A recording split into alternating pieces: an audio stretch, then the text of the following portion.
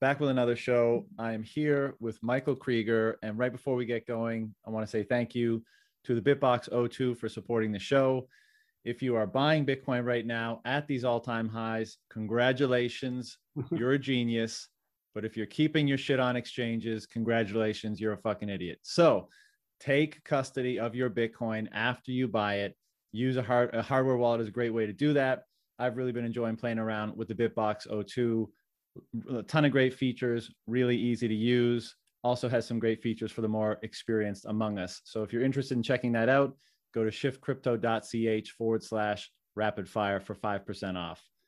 Michael Krieger, what's up, man? Hey, John, very excited for this conversation. Kindred spirits here. I feel like we're same wavelength on a lot of issues. So let's do it. Let's just talk.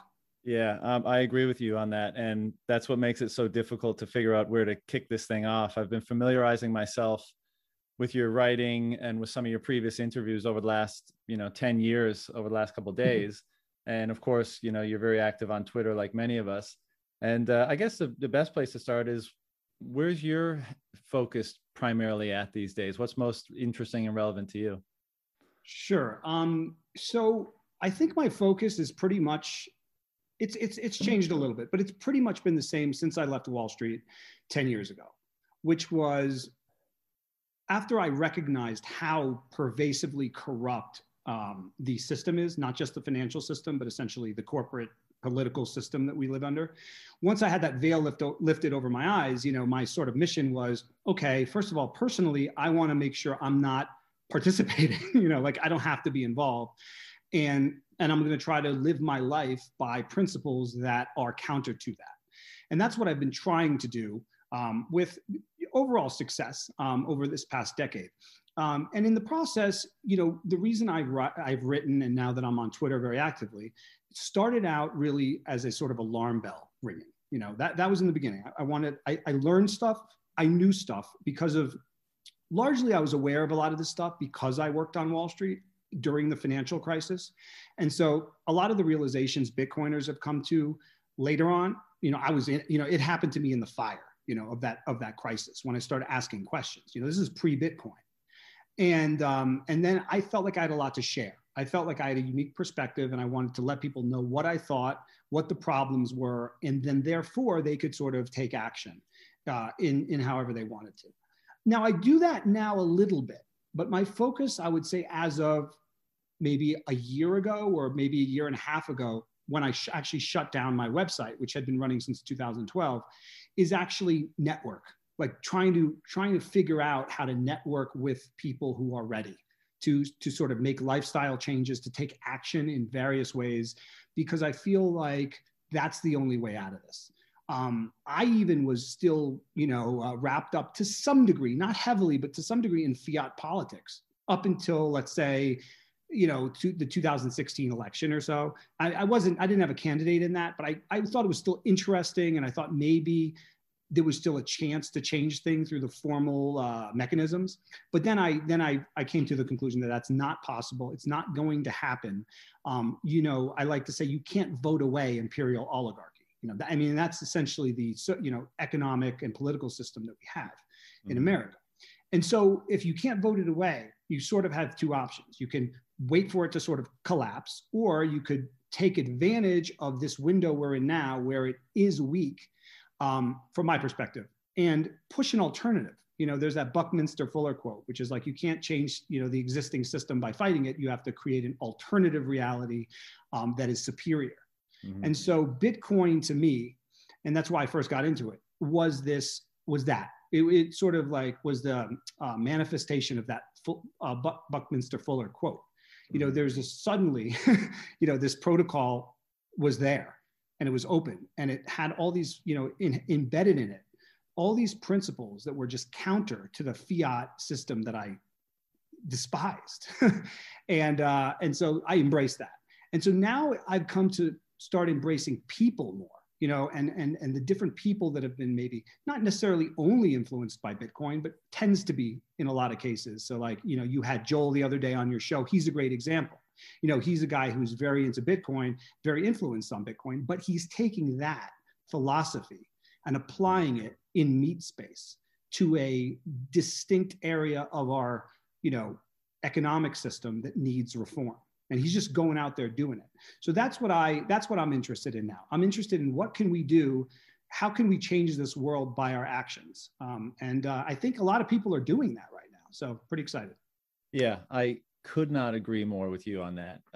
I think we've all, over whatever, last 10 years, if not longer, been disenchanted with the methods of improving the quote unquote system, the traditional methods, right? And so there's been a lot of despair and disengagement as a result of that. And then Bitcoin has come around and reinvigorated people in terms of what they think the future can be, right? It's given them hope. That's why, hope.com and all this talk about hope is because now you see an avenue for things to improve and for things to be better. And that pulls on you to develop and transform yourself in order to be more capable of contributing to and capitalizing on that. And we see these like really dramatic transformations. This is one of the part of the things that I love about this phenomenon that I love to dig into.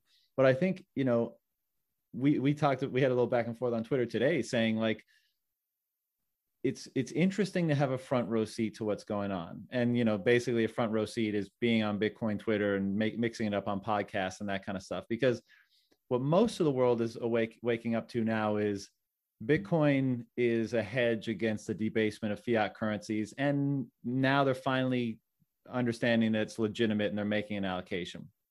What I think we are understanding is that this is the emergence of a foundational culture and civilization, like that level of dramatic change. And I know that sounds bonkers to people that aren't at the front row with us, but I like when we talk about the level and degree of and profundity of change that people are experiencing, changing their whole lives around, reorienting their lives, improving themselves, regaining health, developing stronger relationships, building strong families, communities, all that kind of stuff, secure, getting more secure financially, physically, in all sorts of different ways. Like what's happening is that we are all transforming into the people that are going to constitute the foundation for a new culture and civilization. And that is, and we can't see it very clearly, right? We can only kind of get a glimpse because we're in the eye of the storm. But like, if you step back a little bit, you can see that that's the process that's unfolding. And if you, like, once you realize that, then all of this takes on an even greater gravity than it was before. Like, let's say you thought before it's kind of a political instrument. Like, yeah, I'm opting out of the fiat empire and I'm going into Bitcoin. But once you realize that the act of doing that necessitates building something entirely new, as you were saying, and then the act of building something entirely new is not just like a new money on which the economy can run, but like understanding how deeply ingrained the qualities and the aspects of the money affect us, right? Affect our behavior and our interpersonal relations and stuff like that. You start to understand that this is a far bigger change than just, swapping out one money for a better money. Right. So one of the things that was very disappointing and scary, in fact, about Wall Street, where I worked, was seeing that. I mean, of course, there were tons of mediocre people there, right? I mean, more than really talented, actually. But there was a lot of brain power there, right? And I think there's less now, but there was a concentration of brain power there. Why? Because people want to make a lot of money, and that was one of the places to do that. And what really bugged me was seeing all that brain power, particularly when the crisis came, and I realized what a fraud the whole thing was. Seeing all that brain power basically being wasted, in my opinion, essentially chasing this sort of fiat system, but not, it was not a bigger, sort of goal. It was the goal was never to change the world in some profound way. It was, in fact, there was no questioning of it at all because there was so much to be made. And so this is what I think always surprises me about Bitcoin, and which makes me extremely optimistic, is that you now are attracting some of the, and you have been from the beginning, really, but more so as the price goes up and people realize that there are the proper incentives here. It's attracting some of that brain power that might have been lost to, let's say, VCs or Wall Street, and now it's going into Bitcoin because it's no longer, okay, I'm an iconoclastic person who doesn't like the system, so therefore I need to eat cat food, and march in the street with a flag. Okay, right. Now you can, embrace a system that properly aligns incentives, in my opinion. It essentially is allowing this group of people, and already has allowed a lot of us that have been in earlier, the freedom to choose what sort of life we want to live, what sort of endeavors we want to focus on. And that to me is, I mean, there's no mathematical equation about how that plays out, except for the fact that it's going to play out in a beneficial way, in my opinion. And so that's what gets me most excited, is that there's all this brain power, and not just like raw brain power, but I find wisdom too. You know, what's really gotten me excited about, and I'm a bit late, I think, to the whole pleb thing, but you know, I really started digging into it with the Laser Eyes, because I saw that started with like accounts that had 1,000 followers, and it just exploded, and it was genius. And I still think it's genius. And then I started digging in more and looking at all these accounts and reading through their and I was just like blown away, because I saw so much wit, intelligence, depth to all these anon, you know, accounts, like like cartoon avatars, you know, where they're just shit posting all day. But there's a lot of depth there. And I just realized something that I already knew, like the whole, you know, I feel like a lot of fiat culture has infiltrated Bitcoin over the last, you know, I've been in it since 2012. And it really, you know, and it's to be expected, right? I mean, we've been trained in the fiat culture. And so the Bitcoin ethos, I think, took a little longer to really establish like the root system that is now there. And so I think a lot of the fiat culture was dominating Bitcoin as well. The hero worship, the influencer, who is, like I say, I mean, I think influencers take from their audience and plebs give to their audience. Of course, there's a little of both in all situations, but on the net, that's how I would define an influencer versus a pleb. And, you know, seeing that depth that was out there that I didn't even know existed, like blew my mind. And that's why I tweet a lot about the plebs, and, you know, we're collaborating on a pleb book. So yeah, I mean, it's like, look, Bitcoin constantly surprises me. It's like, I don't pay attention for a little while, and then I find another layer of the onion, and it just kind of blows my mind all over again. Yeah. I mean, again, this is why it's a gift that keeps on giving, right? Because you every time you come back to it, you can peel back another layer of the onion, or you can go down even further in the rabbit hole, and you see even more of the ways in which this thing is impacting the individual. And one of the great things that about this, I mean, it's hard not to call it a movement at this point, but I want to caveat that by saying, like you mentioned, you know, holding up a banner in the street and stuff like that. It's like any previous movement was predicated on presuming that you had a better model or philosophy or ideology on which to construct things, and then trying to make the case for other people to adopt that, and then trying to implement it, right? Whereas this one, it's like it emanates from the individual, right? The principles emanate from the individual, and the ideology is emergent from individuals embodying these characteristics and these changes in themselves, right? It's a complete opposite of what most movements have been in the past. It's grounding the change and the evolution and development in the individual, the strengthening, the freeing, the sovereignty, all of that kind of all of that kind of stuff. And then when you mix those types of individuals together, what emerges? Right. Well, what emerges is plebs, you know, is people that don't give a fuck what each other think, but want to be open-minded and learn as much as possible from one another, but are still more than willing to say fuck you to one another, because, you know, everyone makes up their own mind. Everyone has their own critical, you know, lens through which they put things. And, you know, again, drawing broad brushstrokes here, but it's the emergent qualities of those types of individuals in an ongoing process of evolution and development that we're starting to gain more clarity about what kind of a culture and a philosophy is emerging from that substrate. And it's really interesting to observe. Right. And so this also goes into, you know, I've said for a while, the only two political movements that I'm interested in are Bitcoin and localism. Right. And, you know, I've always considered Bitcoin a political movement, not as you mentioned, you know, homogenous, right? Like we all believe the same things, political movement, but we do all, most of us, I should say, certainly the plebs, have a certain ethos and philosophy that reflects the Bitcoin ethos and philosophy. And so one angle of that would be just the voluntary aspect of it. And I think this is one of the reasons, aside from the obvious desire to be able to save in a way, in a manner that doesn't depreciate and keep you on a hamster wheel constantly, running around like a slave. But also, I think most of us, other than maybe who we choose to marry, who we choose to be friends with, other than that social aspect, our economic lives are largely, certainly for the masses, completely involuntary, right. And political lives as well, right? You're born, all of us. Now, I feel fortunate that I was born in these United States, but for everybody, it's a crapshoot. You're born on a plot of land, and you inherit a government, and you don't really have a choice about it. I mean, that's it, and that's fundamentally a problem. And you don't just inherit the political system, but you inherit the economic system. And basically all countries have the same economic system with central banking and fiat money. And so there's no choice really. In huge politics and economics are just two huge parts of being a human being. And 99% of us have had no choice in either one of those things. And so Bitcoin gives us a choice in at least the monetary realm for the first time in a really profound way.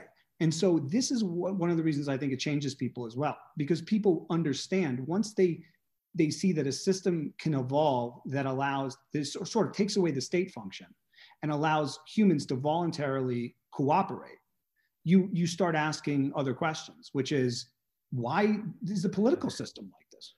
Right? I mean, right.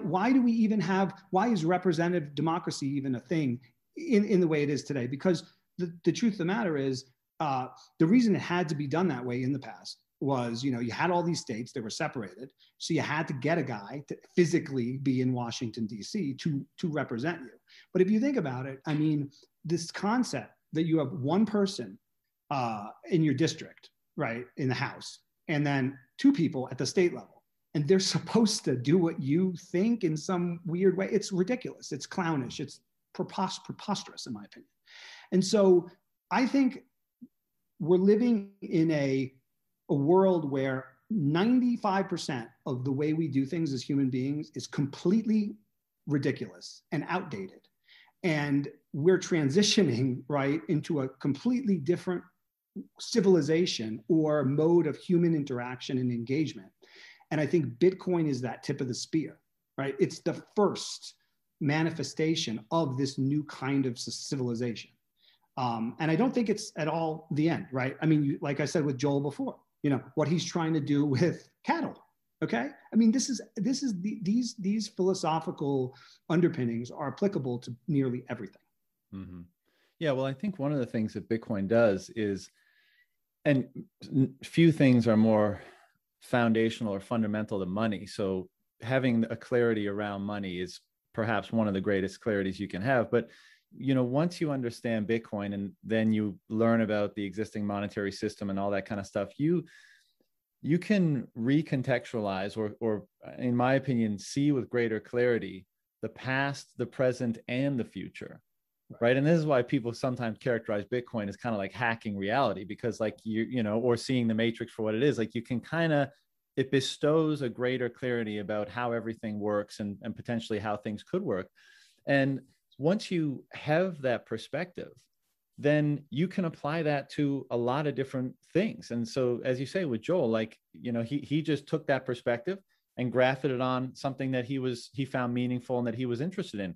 And that's going to be the case for everything. I mean, that's how you build the new system, is you take that new way of looking at things and you apply it to things that people want and need, or that you find meaningful. And what you find is that those little tweaks with a greater foundation and the tool that Bitcoin is, allows you to create something really unique and with aligned incentives and better product and service and better for most parties involved. And that's really interesting. It's gonna be awesome to see how that plays out, by more people doing the same. Yeah, no, absolutely. I mean, that's exactly it. It's this window into what we could become. And yeah, I think that it's way bigger than any one thing. And for me, vaccine passport issue, for example. Mm-hmm. Okay, this is another way I realize that the power of the pleb network. Okay, that I've been trying to sort of understand more fully and connect with people, is that, you know, you've seen my stuff on this. I think it's I actually think it's the most dangerous, revolting, disturbing idea or proposal I've seen in my life. And I've seen a lot. I mean, I've been studying like how the system works and the problems for a decade, full time. Okay, this is the worst thing. This is the most disturbing thing I've seen. It's not even close. Mm-hmm. And when I realized that, so for the first time in a while, a lot of what I've written about is theoretical, right? It's okay. Well, this is a problem, you know, surveillance on the internet, but all these things, right? Civil liberties. But when it comes to the fact that I could be living in a society where to take my kids to swim class, they need to show an app about their vaccination status, that's a real and imminent threat to my lifestyle, to my kids' futures. It's not like, it's concrete, it's in my face. Mm-hmm. So, you know, a lot of people who've been following me for a while probably have noticed this, but I've gone into, very consciously, a fight or flight situation. I'm trying to be as conscious as I can about it, but I also recognize that this is a very serious and imminent potentiality in my life.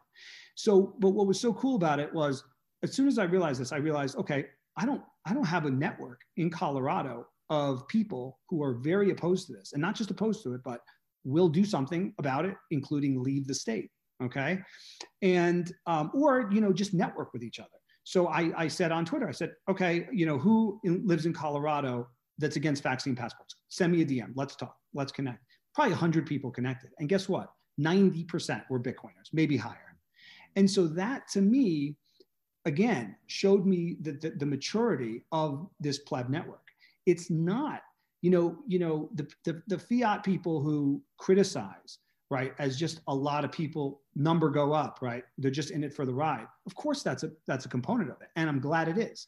But that depth, right, that political understanding, and my ability to now network locally on a completely separate issue. Well, it's not totally separate in the end, but seemingly, right, superficially separate from Bitcoin, is powerful, right? I mean, that network. So this is the thing. I mean, the pleb network is a network that extends way beyond an appreciation for Bitcoin.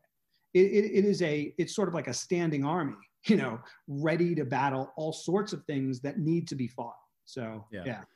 Well, I mean, we can dig into this a bit more, but I think part of the reason why that's the case is because, as we were saying, like, Bitcoin helps you recontextualize past, present, and future, right? And as a result of that, you know, there's an extreme distrust and or disagreement with the way things are and have been, right? All the way down the line. Like, I go about my business out in the world, and like now, you know, and I don't want to sound too like self-aggrandizing or anything, but like you do kind of feel like you're seeing through the matrix. Like, you look at all these, when you're out and about in your daily life and you see things, you can see how those things emerged as a result of being predicated on, you know, whatever, you know, fiat money, you know, and the systems of governance and society that are built on top of that, and all of its different crazy manifestations. And so it's once you see that, you like, it's not a lot of, I've gotten a lot of pushback on my, you know, my disagreement with the way things are going over the past year as well. But it's not just like everything was rosy and good, and this is just, you know, one little step, and we'll see, maybe it doesn't seem so bad, whatever, you bring your passport around. But it's like, it's death by 1,000 cuts, but people think it's the first cut. It's been things are so far down the wrong road. And I think Bitcoiners, with that clarity that they've gotten since being in Bitcoin, and perhaps somewhat to some degree prior, are just saying like, no, this is another very big step down the very wrong road. So why would we ever acquiesce to going further down the wrong road? We're trying to go down a completely separate road, you know, and of course I don't fucking trust you. You know, look at all the myriad things that you've done that I already have reason not to trust you. And look what you're getting away with already. Like, again, people you ask the average person, like before the pandemic, how is life? Like, it's okay. But like, we know how egregious the theft and the abuse and all this kind of stuff has been, at least since 1971, but in many ways prior to that as well. The system that we have, I mean, there's no other way to say it. We're in the cave. Society is in the cave, and they just don't realize what it's like outside yet. Right. I think one of the things that, I mean, I struggle with this, and increasingly, I've just come to accept it. But have you seen these tweets or articles where they say like a huge percentage of the population doesn't have an internal dialogue? Like literally, like they're not thinking in their own heads. They're just sort of. I mean, it's scary. I hope it's not true, right? Because I have the opposite problem. I wouldn't be super surprised, but yeah. But that's scary, right? I mean, what that is essentially, and I see it in the sense that, okay, let me give you an example.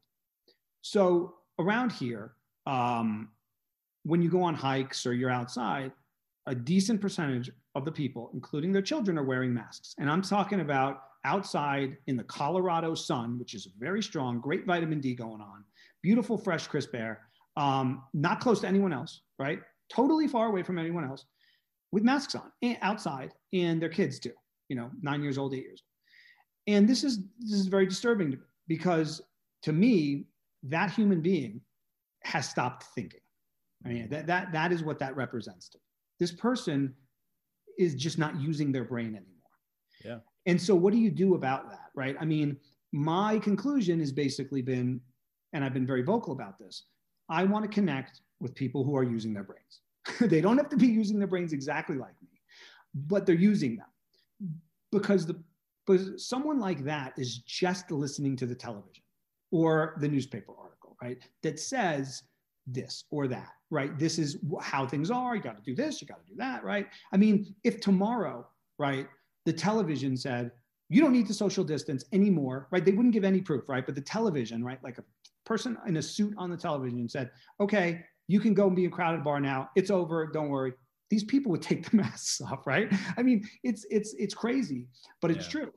And then, so that's what I say with the zombies. And I don't mean this to be pejorative or insulting. Actually, I'm quite frankly just concerned by it, right? Yeah. But on the flip side, you do have a lot of humans that are thinking and are becoming more conscious, right?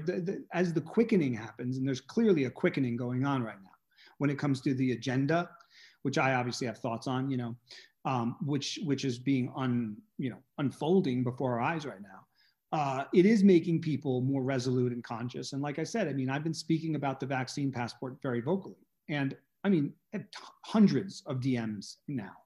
Every day where people are just like, thank you for speaking up. I agree, it's the line in the sand. But I mean, I've been on Twitter since 2012. I've been tweeting, I've 95,000 tweets, right? Never before on no issue has this ever happened. So there's something stirring, right? It's not just Bitcoiners, although it's a high percentage. So there's something stirring, but at the same time, we also have to understand and be realistic that there's a non-insignificant percentage of the population that have essentially shut their brains off. Why? How? I don't know. But you can't get to someone that has shut their brains off, okay? You can't help someone that doesn't want to help themselves. So my whole focus now is networking with people who not just want to help themselves, but want to actually, in however way possible, contribute to this, emergent civilization. 100%, and I think that's the best way to go about it anyways, because we've all gone through the periods where we think like, you see how fucked up things have become, and you want to try to push back in some way, but fighting it in that way I don't think is very effective. As you said, and as we keep bringing up, building something that makes the old one obsolete, or that is so much better that it attracts people to it, rather than having to persuade people. I'm sure we've all talked to people in our lives, and we can share our perspective until we're blue in the face about all these different issues, and it doesn't even penetrate, an inch of their perspective. Right. But when this thing, if we all just contribute in the way that feels most meaningful to us into this emerging thing, and it becomes more vibrant and dynamic and positive and constructive and productive, and people's lives are being dramatically improved as a result, well, that's a pretty fucking compelling thing, right? And so I think people will increasingly, and as that thing gets larger and larger, people will increasingly be like, do I want to be a part of, the non-thinking, everyone tells me what to do, social problems everywhere culture, or do I want to be over there where people are positive and supportive and constructive and building and hopeful? And I think, little by little, people are going to opt for the latter. Yeah. And so someone wrote on Twitter the other day, a pleb, that humanity is forking. And that's exactly, how I've been thinking about it recently too. I think that is what's happening. And you have people that are really going in different ways. There are people right now that are just completely fear driven, and completely just listening to authorities driven because they're such in a fear state. And then there are people that aren't, and, can those two people live in the same physical location? I don't know. That the answer to that is still unknown. But I will say this, right? Like, to the extent that in 10 years, 15 years, 20 years, it's not just, two groups of humans forking, but there's a new dominant, let's say, paradigm or ethos in the world, which I hope is the case. And it's, reflective of a more conscious humanity, of a more voluntary humanity, cooperative humanity, right? Assuming that's the case, I mean, look, we don't even have to worry about the non-thinking, because, you said that some people are going to say, oh, I'm going to go over here, or I'm going to go over there. I mean, we have to remember there's just a huge mass of people that aren't thinking at all, right? So they're just going to go, they're just going to follow anyway. So to the extent that, so it's a waste of time, I guess, right? We're not voting on Bitcoin, right? We're not trying to convince your neighbor to say, I'm voting for Bitcoin this election, and get 51% of the people. It's just not what we're doing. And that's not the way to change things. And so, yeah, so I think that's the key. The key is to, right now, as you say, though, the key is to show that this is a better alternative, and to attract the people that are persuadable. And I think we're sort of in the meat of another cycle of that, right? Like, that's what amazes me every time with the halvening cycle, right? It's like, it's not just a halving, which, we understand why that is impactful, but it's like, in those waves of bull markets, you're all of a sudden seeing like a whole new crop of people that, most of them are attracted by the price or the gains, but then a good percentage of those that are go deeper. And then, one of the things I always have said too, since the beginning, is once you see, the matrix, or once you are convinced that, oh man, we got problems, like this is deep, you don't go back, like Cypher in the Matrix, like you don't re-inject into the Matrix. It's very unusual. I mean, I haven't really met, even people that I know have been forced to, right, that didn't want to go back to the fiat, let's say, economy, and had to because they have kids or whatever. Even then, right, like they don't buy it. You know what I mean? They're just like, I have to do it, So that's the beauty of the truth, right? A lie has to be, covered up and continued endlessly. But the truth is there. And once you sort of have a clarity of, the reality that we're living in and the fundamental problems with it, you can't really, if you really get it, you can't just flip that light switch back off, right? It's like, you can't unsee that. Yeah, I totally agree. And I think the only, I think the only maybe distinction there is, like, I think some people, and maybe we sometimes characterize it as Bitcoin derangement syndrome, but I think some people, when they encounter the truth, I think one of the hallmarks of truth might be that it's transformative, right? Like, because it's absolute, it requires you to change because it can't change, right? And that's kind of how it warps reality around you. And sometimes change can be really uncomfortable depending on where you're at or what it requires. And I think most people, when they see the truth, they see the power of truth, and they think, I'm going to transform myself to align with that, because it's truth, and there's a great power in that, and there's a great satisfaction and peace in aligning with that. But I think some people become so resistant to it, the burden of transformation that it imposes on them is too much, and they'd rather go back to being asleep. And the Cypher example is great, right? Because he says, I want you to wipe away my memory. I don't want to remember nothing, right? Right. I want the steak. I want the woman in the red dress. Yeah. Yeah. I mean, so I'll give you an example. For me, I started my career on Wall Street in 2000, was it 2000? So summer of 2000. I worked in 3 World Financial Center. I worked for Lehman Brothers. Okay. So I was right next to the towers. A year later, 9/11, I saw the tower, saw the towers come down, one of them in person, physically come down. it shocked me to my core, right? I was ready to, go to grad school in political science and join the Department of Homeland Security. I mean, it sounds funny to think, but that's literally like what I was thinking, because I hadn't up to that point questioned anything, right? I had a privileged life, childhood, whatever. Now I'm on Wall Street. This is great. I'm great. This is great. Everything's great, right? And I was gung ho, like, oh, Bin Laden and this, let's get him. And it wasn't actually until and this is embarrassing to say, but it's true, because I was on Wall Street for a decade and I'm full of my ego and chasing money and career and all that. But it wasn't until the crisis, right? It took the financial crisis. And for me to actually provably see how corrupt everything is and how much they're lying, for me to then go back and look at how my government deceived me, right? At 9/11 and completely bamboozled. Right? Like if I was a military guy, I probably would have volunteered, to go overseas and fight this thing. And so that sort of shock, I think this is what you're sort of saying. Like when you're confronted with that, with this level of lies, right? You either just move on, right? You say, I don't want to go there, right? Or you say, wow, I was an idiot. I've literally spent the last 10 years or maybe my entire life up to this point being a propagandized, basically robot. And now I have to face this, right? I have no choice. And so for me, just based on my personality, I'm not going to run away from that.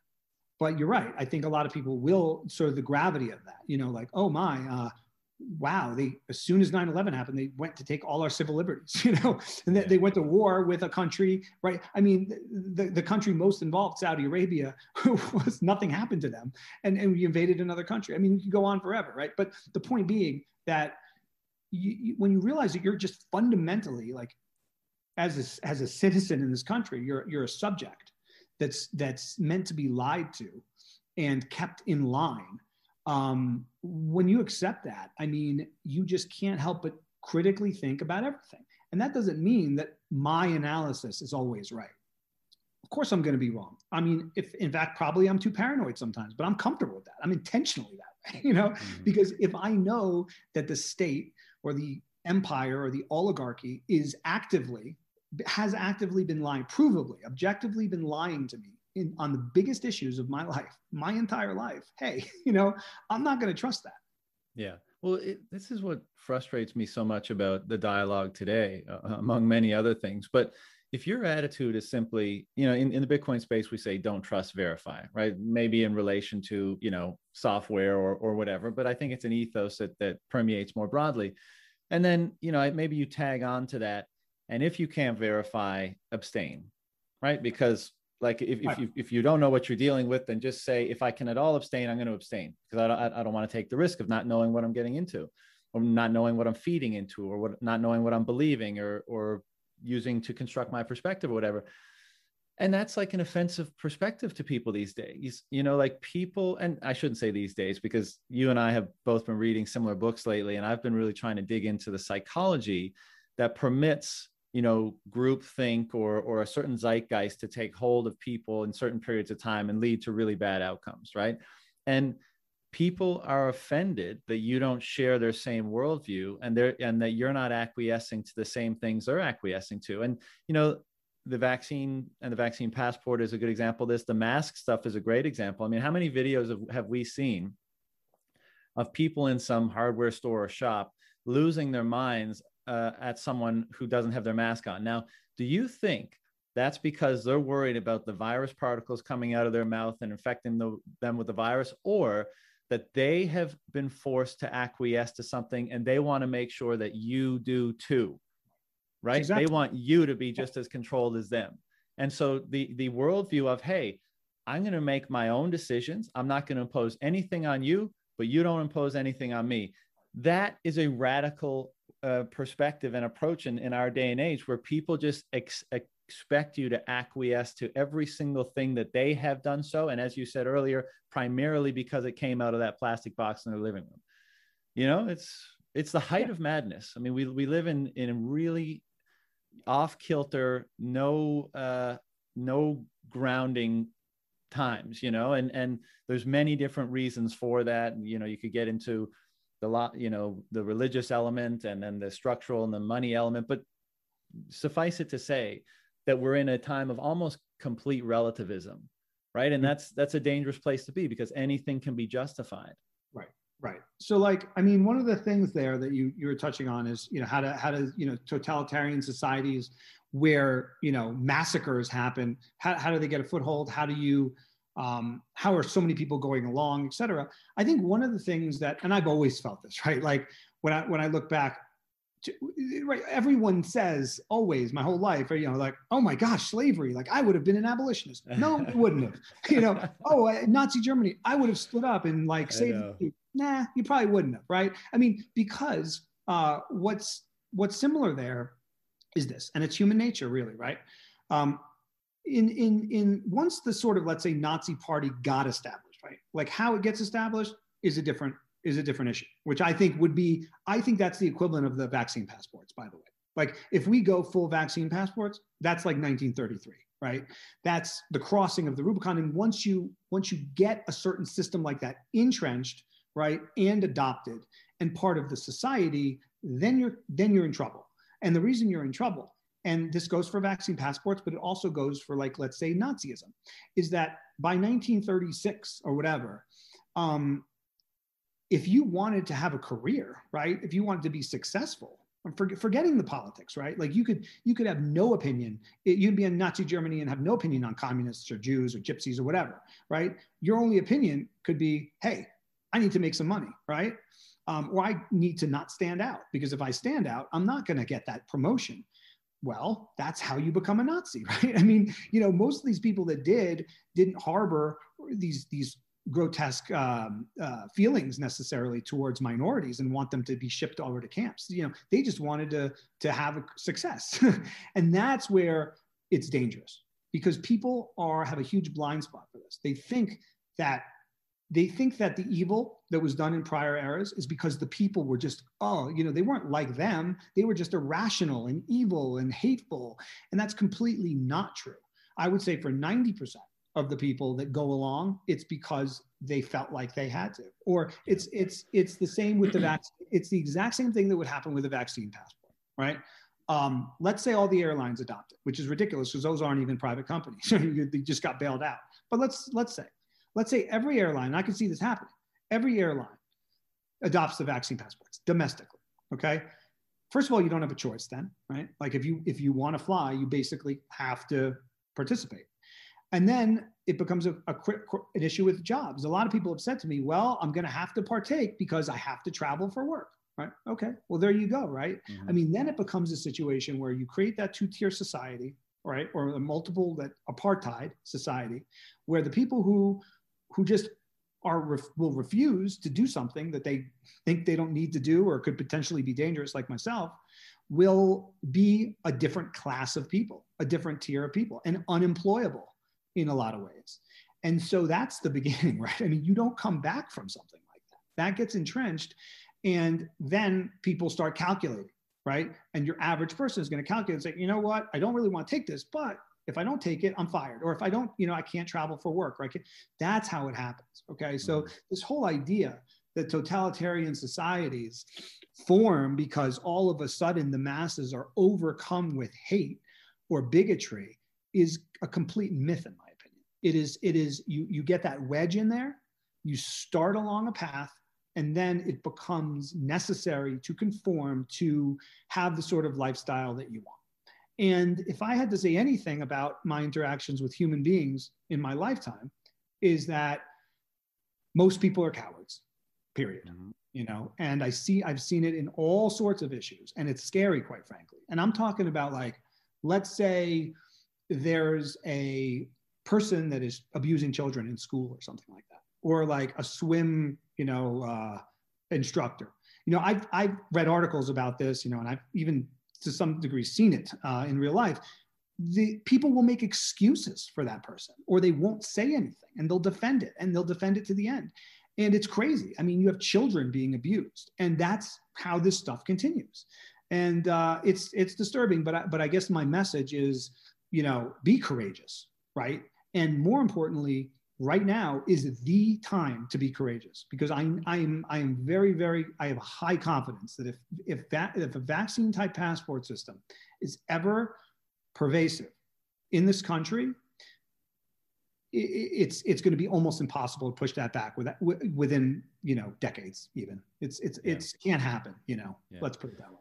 You know, reading these accounts is so fascinating on a number of levels. But, you know, to those people that would say, you know, oh, surely I would have been one of the courageous ones to stand up and oppose things. It's like, if that were the case, how come you're not standing up right now? And not to say nothing of the vaccine passports, but the egregious enslavement, effectively. Now, yes, it's taken some time to establish itself, but like the fiat currency system is one of the most egregious mechanisms of enslavement in human history. Yes. And not only are you not standing up and saying anything about it, you're not even aware of it.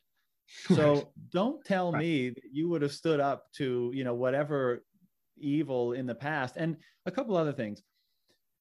In one of the quotes I shared on Twitter, it said, like, there's such a hubris involved in the analysis of history because we have the ends. We know the ends, right? So we know that it ended in like, and in 1943, 44, 45 of all this egregious or all this tragic Holocaust activity, right?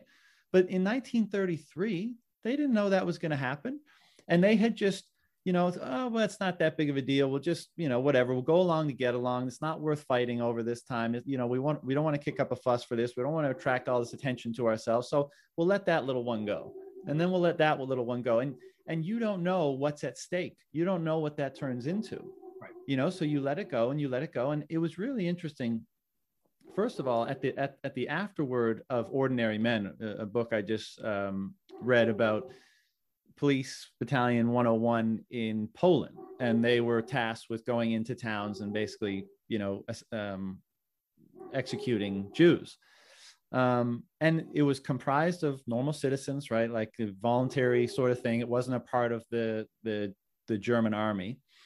And at the afterward, they were talking about the experiments that have been done since, like social experiments, saying that like there was one, I forget the name of it, but it's one where you could shock an actor, right? So you press a button, actor acts, he's being shocked. And if you're just by yourself, I think only 5% chose to continue shocking the actor and him getting more and more convulsed.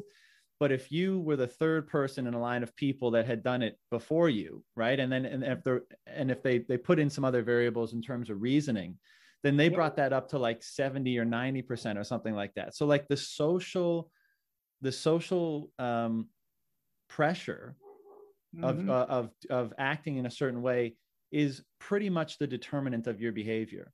And what's interesting about this police battalion example is at the beginning, a lot of them, you know, did it. They'd go into a town and they round up the Jews and they take them to the forest and they'd execute them. And the first time they did that, you know, they were ill, they were sick, you know, that night they had to get wasted drunk and it was all, you know, horrible. And then a few months later or a year later, it became far more routine, as it would, right? You become desensitized to it. Exactly. And what's interesting is that there were a very small percentage of those people that just could never bring themselves to do it. And they always like misfired or they decided not to participate in the shooting, but they were never reprimanded, right? Because people have this idea that like, well, if you didn't do what they told you to do, you'd be shot yourself. Right. At least as far as this example is concerned, not the case. I mean, the government was not as authoritarian as, you know, we might believe at that time. I mean, because they had to keep up the conceit of the culture too, you know, like if it was so obvious that people were being subject to this like horrendous machine that was just the embodiment of evil, most good people wouldn't play along with that, right? The whole point of studying history and using these examples to try to gain some insight into them is the insidiousness of the zeitgeist of the time and the beliefs that allows people to feed into these things when otherwise they're good, normal people, you know. And that's the point today. That's the hubris I keep coming back to, because everyone who I bring this up with tells me like, you know, you're being paranoid. And I'm saying,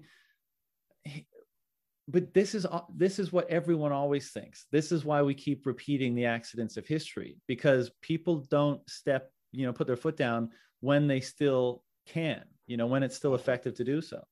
Exactly. Like, so for example, if in 1933 or 34, within the context of society, right, where there were certain norms that were still in place from before, if neighbors started be loading into train cars, right, in front of you, people would have been like, what the, right? But by the time it happened in mass, the society was fully totalitarian, essentially, and you would be right.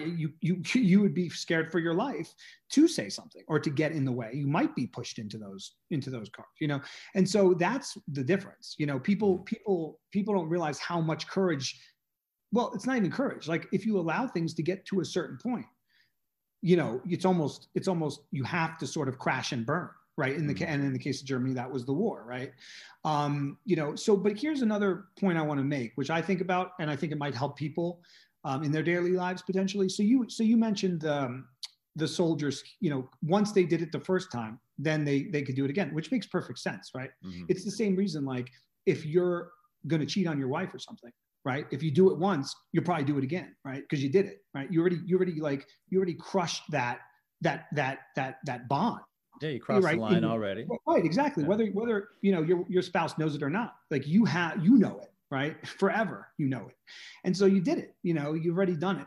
And so this is what I try to do. And obviously I'm not perfect, I make mistakes all the time, but I try not to make big mistakes, and I think this is about being conscious, right? A conscious person is conscious of their actions, right? As much as possible. And also, more importantly, the karmic consequences of their actions. And the thing is, like, and I always try to say this, every little thing matters. Every little action you do, every smile you give to someone, right? Like, I mean, I'm sure you've met those people in your life, those rare people who you meet them, and it's emanating goodness, right? In their eyes is just like pure good. And they smile and they're chill, and you're like, wow, I wish I could be like that. and just like 5 minutes with a person like that can change your day, right? Yeah. And you're just like, holy, you know what I mean? And imagine if more people were like that, right? Imagine if you could be a little bit more like that. And that's sort of the mission that I'm on, right? Like, I'm such an imperfect person, but I know it. And so I try to just gradually and slowly improve. And I always say that if in 10 years, I guarantee, like, I'm 100% certain that in 10 years, if I'm growing, right, as a person, and I look back at my Twitter, I'm gonna be like, oh my, like, what an ass, like what a loser. And that's fine. Okay. I'm aware of this, and just like 10 years ago when I quit Wall Street and I thought I was so aware and all that, I look back, I'm like, ugh, some of the things I thought, some of the behaviors I would have engaged in.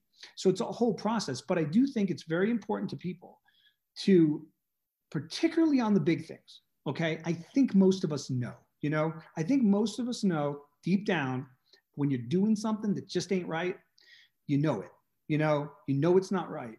And sometimes you do it anyway. And you need to understand that the consequences of that, not in like a next lifetime, although there may be consequences to that as well, but in this one, right? Because that energy, that negative energy that you've put out there through your action, it's part of you now, right? Just like, so I'm convinced those people that you meet, or even like this, let's say a spiritual guru who's genuine, you meet, and it's not what they say, right? It's not that they're telling you certain things, right? It's their entire aura is of goodness and like awareness. And how do you get that way, right? My opinion is the way you get that way is by having, is by doing good actions, right? Every little action, having good thoughts too. I mean, that's the hard part also for a lot of people, right? Like, you may not act on a bad thought, but you might have them, right?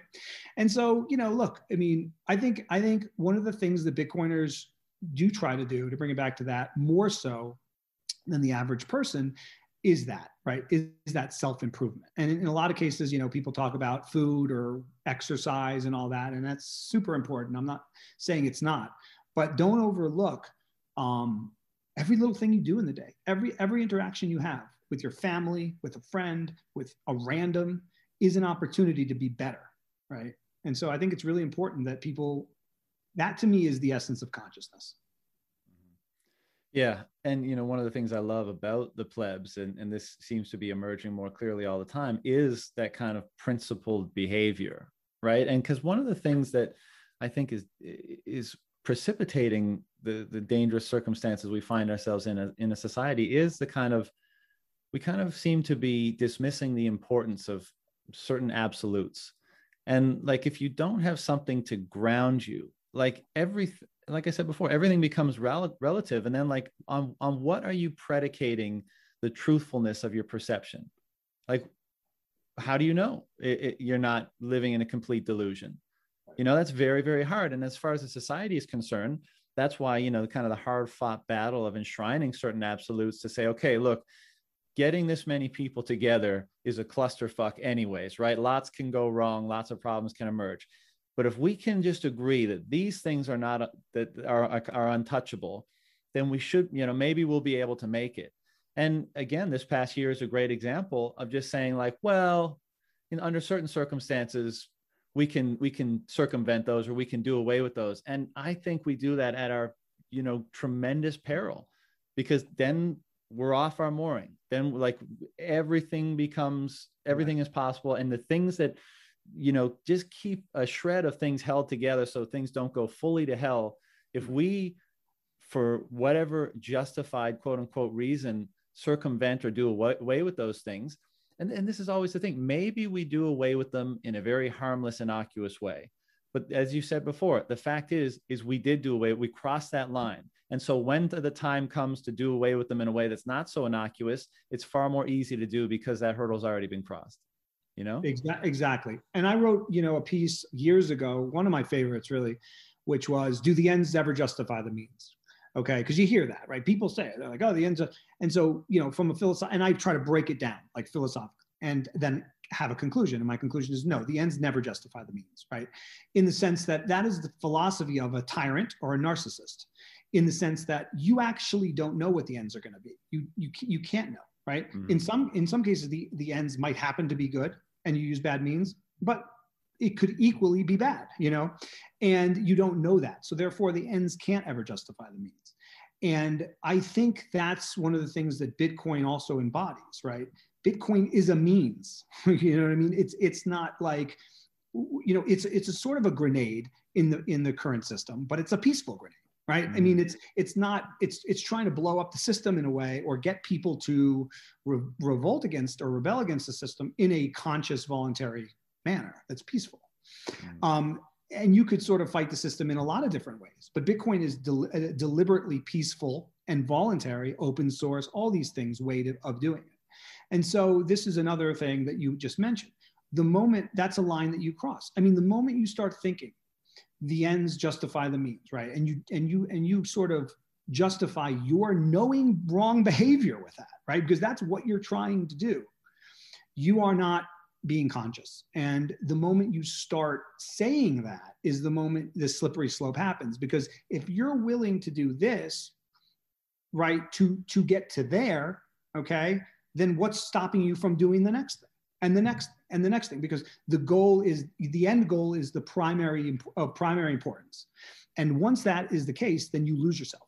And I actually started really thinking about this mostly from Gandhi, some quotes from Gandhi. I was reading a great book, by the way. I'm sure you're familiar with the Bhagavad Gita, but so there's a translation according to Gandhi, and he has like his commentary on the different verses on the, in the sides. And I got so much from this book. I mean, it was one of the transformative books of my life that I read shortly after leaving Wall Street. And, he discusses the fruit is not what you can chase, right? What matters is the action. What matters is what you do. And so it's like, that's why he also talks about doing. It's just doing without the end goal in mind as a certainty. So in other words, it doesn't mean don't do, right? But it means do in the right way. So like if he's fighting for Indian independence, there's all sorts of different roads that he can go down.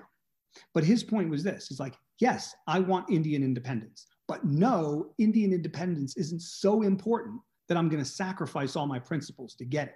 Yeah. And his argument was, if we don't get it, doing it the right way, fine, right? And I think that's important. I think you need to be comfortable with that in your life, that you may have goals, okay? But if you go about achieving your goals in a unethical way, I mean, you've lost yourself. You're killing yourself, and you're hurting other people too. And so, again, it's like, you know, perspective, and it comes back to consciousness. There's all sorts of avenues that anyone can take to achieve their goals. Right? There's the shortcut, there's the unethical, and then there's the right way. And what I found is that, and I mentioned this to a lot of people, and they agree, is that when in my life, when I read that, right, when I read the Bhagavad Gita, the translation by Gandhi, and it hit me in such a profound way that I said to myself, whoa, okay, I need to try to live this way, right? And I certainly wasn't always living that way before, right? But what I found is this, is that ever since I did, and I try my best, right, to get to my goals in the right way, life has kind of worked out, right? Doesn't necessarily give you what you want, right? Mm-hmm. And it's not always easy, but I'm saying, like, there seems to be this flow that goes along with being conscious and literally on every kind of major decision thinking, let me try to do the right thing. I think it feeds upon itself. And I suggest everyone listening to this, try that, to the extent that they're not already, being very conscious of it. Because I think you'll find life a lot better and your relationships a lot better, because there's that deception maybe, or that, like that if you're consumed constantly by your goal, and you're just doing all these like nasty things to get there, it's going to make you an ugly, unhappy person, I believe, in the end. Yeah. And the outcome of your behavior is going to be nasty as well. Like, and I think this is why, I can't remember who said it, but why there's so much wisdom in this phrase that evil is the knowledge that presumes itself complete. And because I think that is where you get to where you say, this is what the goal should be. Like, let's say you're Nazism or whatever, like, this is how society should be. This is what the goal should be. However we get there, right, it doesn't matter, because that goal is right. Right. And that's where we need to get. And so it justifies all manner of horrible behavior, anything. Whereas if you live in with the type of attitude that you just articulated, I think that's the way you find the path, right? I also think that's why it's such a courageous act as well, because you're basically putting a faith in, my compass is going to be what feels good and right and true to me, and wherever that lands me, right, that's what I should be striving for anyways. So I'm gonna be okay with that outcome. Now, it's not to say don't have goals along the way and all this kind of stuff, but generally speaking, by you refining yourself as much as possible in line with the best version or best individual you can become, in line with the things that are important and meaningful to you, wherever that lands you, I think is what the goal should be. And as you say, I think so many, and it especially in the context of the world we live in today, it's very courageous to take that, like, kind of not knowing what the light at the end of the tunnel is supposed to be, right, and just letting that compass guide you to where it will. And that's why also I think there's a great deal of narcissism in your totalitarian, your tyrants, and your your politicians and stuff like that, because they think they've figured out the best way to be, and they want to impose that on everybody. And this goes back to what we were saying at the beginning of the podcast, where what I see in the Bitcoin community and the plebs is like everyone in their different way wrestling with that, figuring out like, okay, everything's different now. The world is totally different. The world is obviously changing. I'm a part of this amazing emerging world. How should I adjust myself and transform myself accordingly? How should I feed into that? And that's why I love the judgment of the plebs, is because they kind of keep people in line. Like, if you're being dishonest, if you're being scammy, the cyber hornets come out to make you aware of that. And that's a great service in my opinion, that the community kind of has that function. And simultaneously it tests you, like, not only does it help guide you, but it tests your faith, right? Like, how committed are you to the truth of both yourself and where you want to go? Can you be pushed off it by some meanies on the internet telling you that you're a piece of shit? Because if you can, that's something that you can learn from as well, because my argument would be, you probably shouldn't, if it's true, you probably shouldn't be able to be pushed off it so easily. Right. And so so to expand on what you're saying, one of the interesting things is like me meeting my wife, let's say, and getting married, having kids. I did it a little bit later than most people. But it was the right thing in this sense. It was around my leaving Wall Street in my late 20s, maybe it was even early 30s, that I fundamentally had all these realizations pre-Bitcoin. And then Bitcoin sort of took it to a different, it's weird. Actually, Bitcoin didn't change me as much as it does change a lot of people. It's changing me now, don't get me wrong, but I guess I was already changing. I think we're in a similar boat in that regard. Yeah. Okay. So I was already changing. And then Bitcoin came into my life and I was like, oh, cool. Like this fits perfect into the path I'm going. Well, let's wow, this is really cool. It gave me a lot of confidence that maybe the universe is going to provide us some tools, right? Because it's like, well, okay, come on, we need a little help here, right? and then there's Bitcoin. So and that's why people say it's like a religious cult and all that stuff. Because look, I do have those thoughts, right? But the bigger point I was trying to make is that I was changing as a person. I was started along a path that I believe is a more conscious path that I'll be on for the rest of my life, right? And it was at that point that my wife came into my life, and then since then the blessings of children and other things, that have followed. But that's where I think this is let me sort of take a step back and say, here's what the fiat mindset is, okay? Because I saw it all the time on Wall Street. So many people would say to me, okay, there were two types of people. There was a type of person that would say, oh, I really want to do good in the world, but I'm going to make a lot of money first, and then I'm going to do good in the world. Right? That's you're just tricking yourself. All right. And then there's the other guy who says, okay, I'm going to work really hard for 10, 15 years, and then I'm going to retire. Right. You know how many of them do that? Zero, pretty much. They're all still there, right? Because it's a rat race. It's a game. Even the guys that, the hedge fund managers that make billions, like, are they on a beach, like enjoying themselves? No, they're just like, they're still chasing another billion. It's like, it doesn't work that way. You have to fundamentally change. So the non-fiat mindset, and there's also that feeling where a lot of people, again, a fiat mindset is to say, let's say you're not in a relationship, you're lonely, right? You're getting older. You want to meet that right person. And you say, oh, if I could just meet the right woman, I'm going to be complete, right? Or I can then achieve my dreams, right? For a family or whatever. That's a fiat mindset because no one's going to complete you. Okay. You have to become the right person for the right person. Okay. Because if you're not the right person, then obviously the right person's not going to be into you, And so for me, what happened was I started changing. My perspective started changing. I started living by a different code. And then these wonderful blessings came into my life. And so that's, as you were saying, I mean, that's the fiat mindset is having things backwards, right? It's like levering up, I mean, I remember when I first learned this, I was shocked, and I'd been on Wall Street for almost a decade. And my buddy was like, yeah, because things were kind of crashing, and they were like, yeah, it's the carry trade. It's the yen carry trade. That's what's going on. And I was like, huh? And he was like, yeah, you borrow like $1 trillion. It wasn't a trillion, but just for exaggeration, you borrow $1 trillion at 0%. And then if you make with 100 times leverage, and then if all you need to make is 2% a year, and it's because of the leverage, right? You're making, you see what I'm saying? Yeah. I'm like, what? Right. I mean, I was like, to me, it's like, that person did nothing. Like they're putting systemic risk, right, in the system to make a fortune for doing absolute, right? They're essentially making a fortune. And this is pretty much the hedge fund industry at this point, right? They're making a fortune, these guys, for not only not adding value to anything, but they're extracting value and they're adding systemic risk to everybody. I mean, and that's the fiat mindset.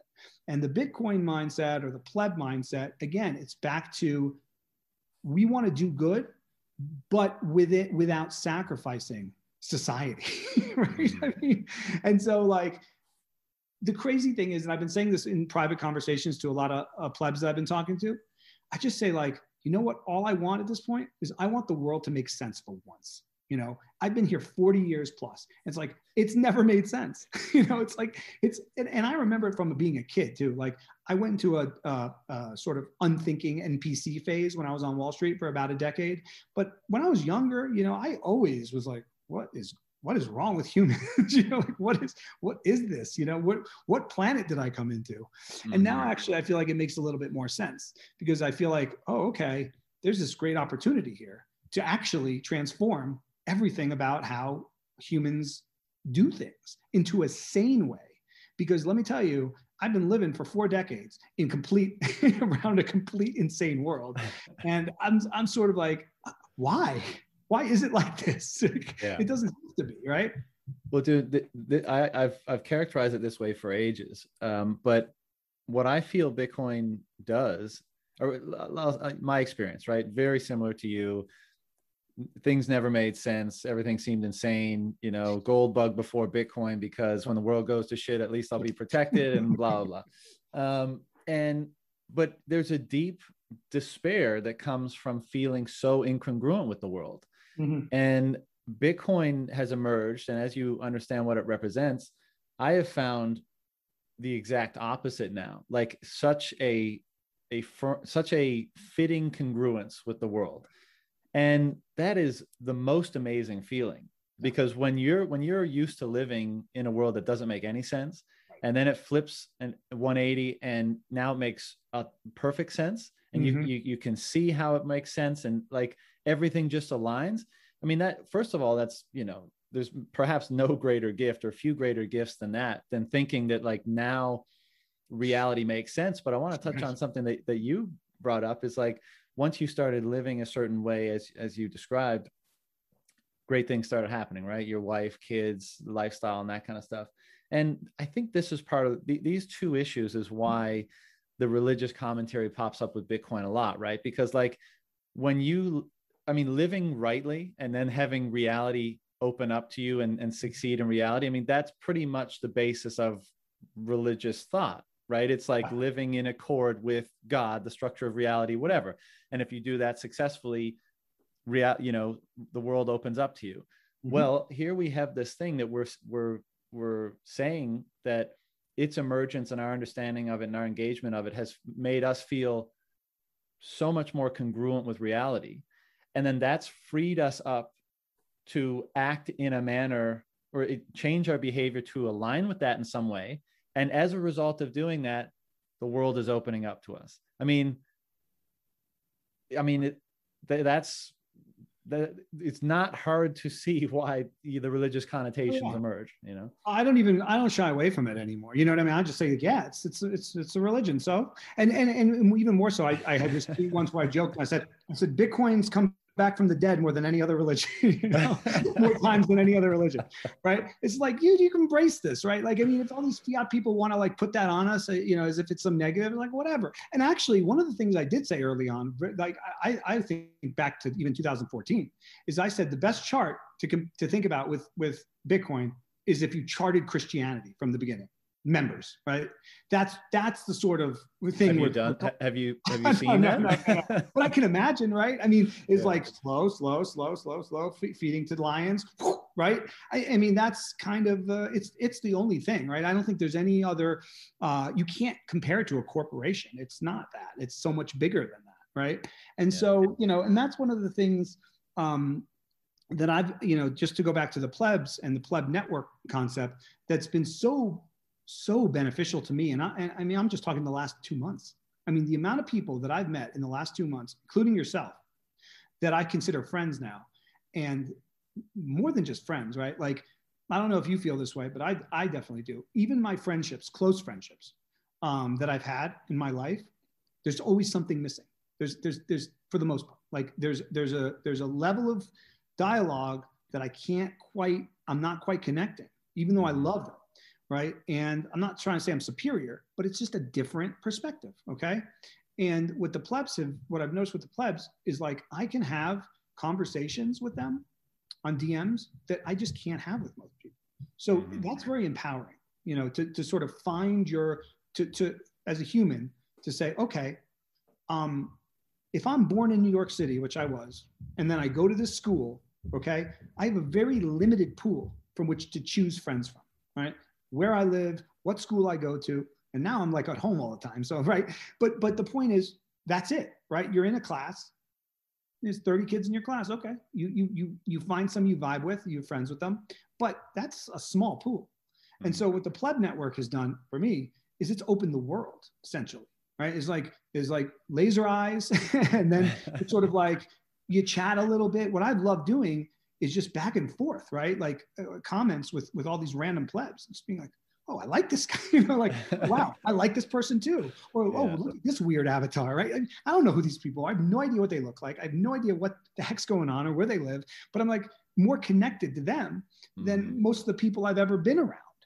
And that's empowering, right? And so, that's one of the things that's so impressive about this network, is that protocol aside, right? Just the social network of it, which I think, as you mentioned earlier today as well, about the culture, the civilization, it's that there's never been a time in human history before, not even close, where all these like iconoclastic, stubborn, kind of, steadfast, against the normie society people have been able to meet, to been able to sort of connect with each other. And you can't possibly predict what that's going to be. What we rate like 10 years from now, like what those connections will lead to and where we end up. And that's also why when people say, oh, the internet, hasn't fulfilled its promise. We thought it would be liberating speech and freeing this, but look at Facebook censoring. It's like you're taking such a myopic view. Okay, the internet has been around in sort of this, let's say with social media, maybe 15 years, right? Maybe not even, to like a big degree. That's nothing, right? I mean, right, we had thousands of years of human civilization with none of that. And now we've had 15 years and you're saying it's a failed thing? No. So it's like, this is just the beginning, right? It's not just with Bitcoin though, right? And that civilization, it's like, we're still in the early stages of human beings globally, voluntarily connecting with one another, forming networks. And then from that, the kind of fruit that will emerge, dude, like we're just getting started. Yeah, exactly. And you really can't predict it. But, it's been commented by many plebs on Twitter that, it almost seems like we were all that person who was like, we had our social groups, but we were the weird one a little bit, right? We were the one that never really jived, but we went along to get along. And Bitcoin emerged and it's brought us all up out of the woodworks. And then we finally found our quote unquote tribe, right? And I know the tribalism, slurs get thrown every, back and forth. But what I mean is like we found those people on which, whose wavelength were on the same, right? And we're also, and we're transforming in a similar way. And as you say, I mean, like everyone loves number go up, right? And that's critical to sovereignty and security and stability and all that kind of stuff. But I've always been someone who's really valued relationships in my life, right? And so if I go on a trip and I end up meeting like one great person and we have an awesome time and really jive, I could, I drove an RV around Europe in the summer of 2018 at great expense. But I ended up, finishing the 4-month journey with like probably 3 people that are now like really close friends. And even if the trip cost me like 40 grand or whatever, I consider it worth it because, that's how much I value relationships. And now to have it connected with so many people that are thinking in a similar manner and that are open to similar things and that have, similar approach to principles and values and truth and meaning and that kind of stuff, that, I mean, is by far the greatest benefit of being wrapped up in all this kind of stuff. And, the interesting part about, I've been reading a lot of Jordan Peterson lately, particularly his book Maps of Meaning, which is kind of looking at the psychological significance and origins of the religious myth and the hero's journey and those sorts of stories. And, one of the ways he characterizes how they emerge was like, we have millions of years of human history, right? And as a result of observing our behaviors with one another and seeing which ones succeeded for the individual, which ones succeeded for the group, and then which one succeeded, maximally to both, we started to develop these stories that kind of were an expression of the archetypal person, the best person, right? And yes, I know religion has a lot of baggage and it's, a lot of bad stuff has been done in the name of it. And perhaps we should, perhaps it's rightly being discarded now, although I think everyone should be very careful not to throw the baby out with the bathwater on that one. But my point in bringing that up is now, because of the internet, just the feedback loop of us observing ourselves is now, like, just think about it.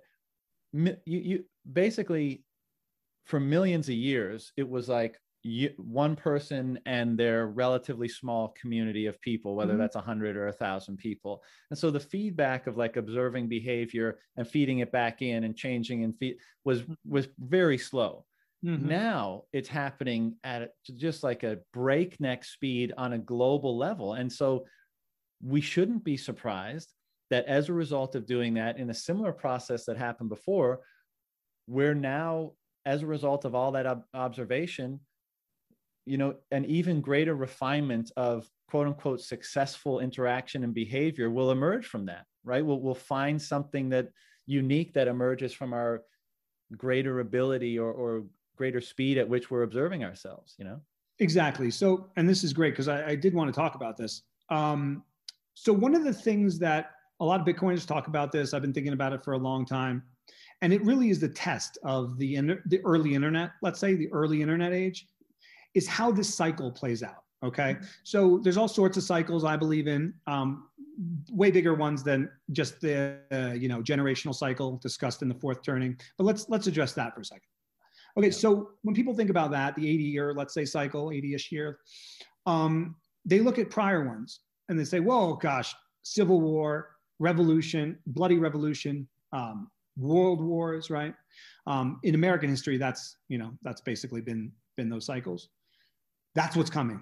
Okay. We're going to have this giant bloodshed. We're going to have this giant war, World War III, et cetera, et cetera. And by the way, all completely possible.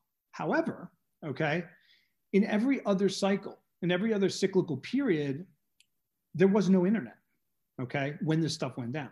And what are the implications of that? Well, one obvious implication is that human beings globally weren't able to sort of in real time discuss like, whoa, look what this elite's doing over here. You know what I mean? Like they're trying to get us to go to war, like we don't want to go to war with each other. Like what the, right? And so that wasn't possible.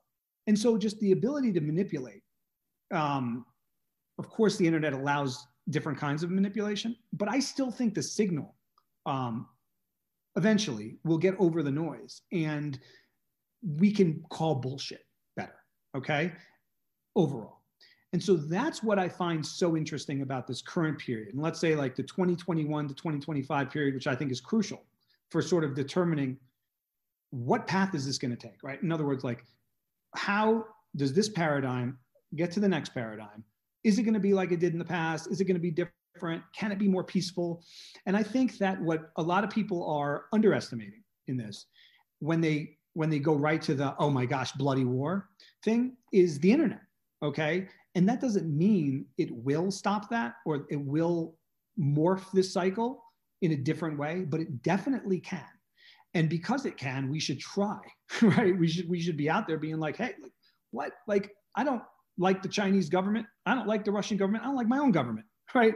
But we certainly shouldn't be killing each other, right? For no reason about this. Like, let's clean up our own house and as humans evolve. Mm-hmm. And so I think that's a real possibility here. And if not in this cycle, maybe in the next one, right? But this is something that I think what's a possibility? Evolving? Possibility to avoid the mistakes of the past. Okay. And transitioning, right? So like from pre-Bretton Woods to post, from pre-US hegemony to post, right? I mean that, and okay, so related, right? A lot of people will say, particularly in FinTwit, right? Or macro Twitter or whatever, in my opinion, a very binary, overly binary view of, okay, the US is going to be the global hegemon in post 2030 still, right? Like not in your lifetime. Like the US is going to be the dominant country forever. Like you're going to die. Okay. And then there's the ones that say, no, the US is declining. China is going to be the dominant power. It's going to be the global hegemon.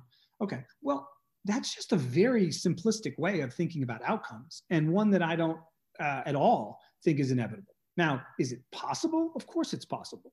But it's equally possible, in my opinion, that the next paradigm is networked humanity figuring things out, right? In voluntary sort of ways, because we have the technology to do that, okay? Like Bitcoin is the first example, like a state function, right?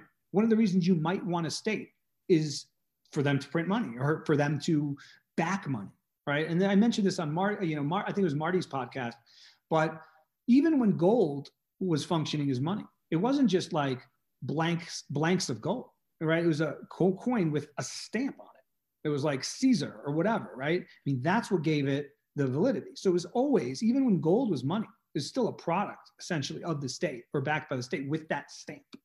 And Bitcoin, so Bitcoin completely demolishes that in a way that's never been done before, taking a state function and making it stateless. And so that can be done in all sorts of different ways. And so if you question, and by the way, I'm clearly not the only one that's been saying this. I mean, this has been written about for decades, but we have to really acknowledge, and I know a lot of Bitcoiners do, but I think more normies have to really think about the potential that the nation state itself is the paradigm, or even imperial meat-based paradigms is not necessary or are unnecessary in the coming future. And so it's going to be a wild time, right? Because you still do have nuclear stockpiles, right? I mean, you have intelligence agencies, you have all sorts of problems, right? Like, it's like we've created, as we mentioned before, like, it's insane, right? I mean, we've been left with this baggage that is like of a prior, let's say, human civilization that is so crazy that we need to disarm it peacefully before we can almost go to the next level. But I do think that I hope that if anybody gets anything from this conversation, it's that we need to get to the next level, like truly the next level. And one of the things that I don't know if you've read these, but my favorite series I probably ever wrote on my website was about the spiral dynamics. Are you familiar with that at all? I heard you mention it in your pod with Max and Stacy, but and they were like, "What?" They thought I was on drugs, like during the podcast. That was hilarious. Okay, so I would take a look. So for the people that I still get this to this day. For the people that, if this connects with you, it will connect with you on a level like Bitcoin did. Like, I promise. And if it doesn't, are you going to briefly explain it? It's really not explicable in the way I want to in a podcast, which is why I didn't do it well with Kaiser. But I will give you the basics. Okay. The basic idea is that humans will sort of resonate on different consciousnesses. And what these guys have done, I mean, these are like psychologists back to the 70s. Claire Graves, I think was the one that first, and there's like hard science behind this too. Okay. And what's been done is they sort of put different levels, they colorize it. Some of the people do that where they're like, okay, people sort of resonating on this level of consciousness tend to believe in this, right? And then others, this, that. But the important thing was what they found is that a certain percentage of humans, small, right? I think at the time it was between 1% and 5%, were resonating on an entirely different level. So it's called second tier consciousness. And what happens at second tier is a completely different way of viewing the universe and your fellow humans and systems that is inexplicable to those still in first tier. When you say resonating, do you mean like just thinking a certain way, or are they actually measuring something about you? No, you just mean like kind of what they're thinking about and are seeing? Okay, so good question. No, so what it is it's a way of being, essentially. Like essentially it's a way that you see things, an awareness. Yeah, but how do they characterize people? Right. So the way it's understood that someone is, let's say, there is by some of the symptoms of their actions. Okay. So what is characteristic of a more first tier is a drive. What's driving you or driving the human is essentially to prove something in some way, right? Like, it's very egoistic driven. Okay. Like, whether it's a chasing of money or fame or power, it's that human is almost needs to check a box, right? And that box is like we talked about before, goal oriented. And so they're very goal-oriented focused. And so they may do whatever they need to do to get there or whatever. Whereas like a second tier consciousness person is not really thinking in that way. And they're more in a giving sort of mindset where they're sort of, okay, I want to provide or I want to offer, as opposed to the one person is chasing and the other is more giving. Okay. And that's really the difference there. And so obviously, like, if you're in a more of a, if you're less goal oriented, and that's driving everything about you, you're going to just interact in general differently, as we talked about before. And so that's the crux of it. But I wrote a 5-part series on it. I'll check it out if I were you. I think you'd love it. And you can dive deeper into the real thought leaders on this. I mean, one of the guys is this guy Ken Wilber. I don't know if you've heard of him, but he's written some very familiar. Yeah, he's a pretty in this sort of sphere. He's a guru. You probably like some of his books. What two of the guys actually, I think, is Cowan and Beck, wrote a book called Spiral Dynamics. And what they talk about is how they approached it, like South African apartheid. Like they approached that problem from a spiral dynamic standpoint and had huge success. So it's a fascinating topic. I mean, it's a huge rabbit hole. This is comparable to Bitcoin in a lot of ways, in that I can't in 5 minutes, right? Right. You'll have to read it. Here's the other problem though. If you're, so when it comes to sort of different levels of consciousness. So for example, when I meet that person on the street that's just emanating goodness, like we talked about, that just has such an incredible vibe, and I see that, and I'm like, I wish I could be like that, right? I actually can't. That person is probably on a, right? He's like second tier, right? His sort of vibe is on a level that I am not, right? And he can explain to me what it's like, probably, sort of how he sees things, but I can't actually relate.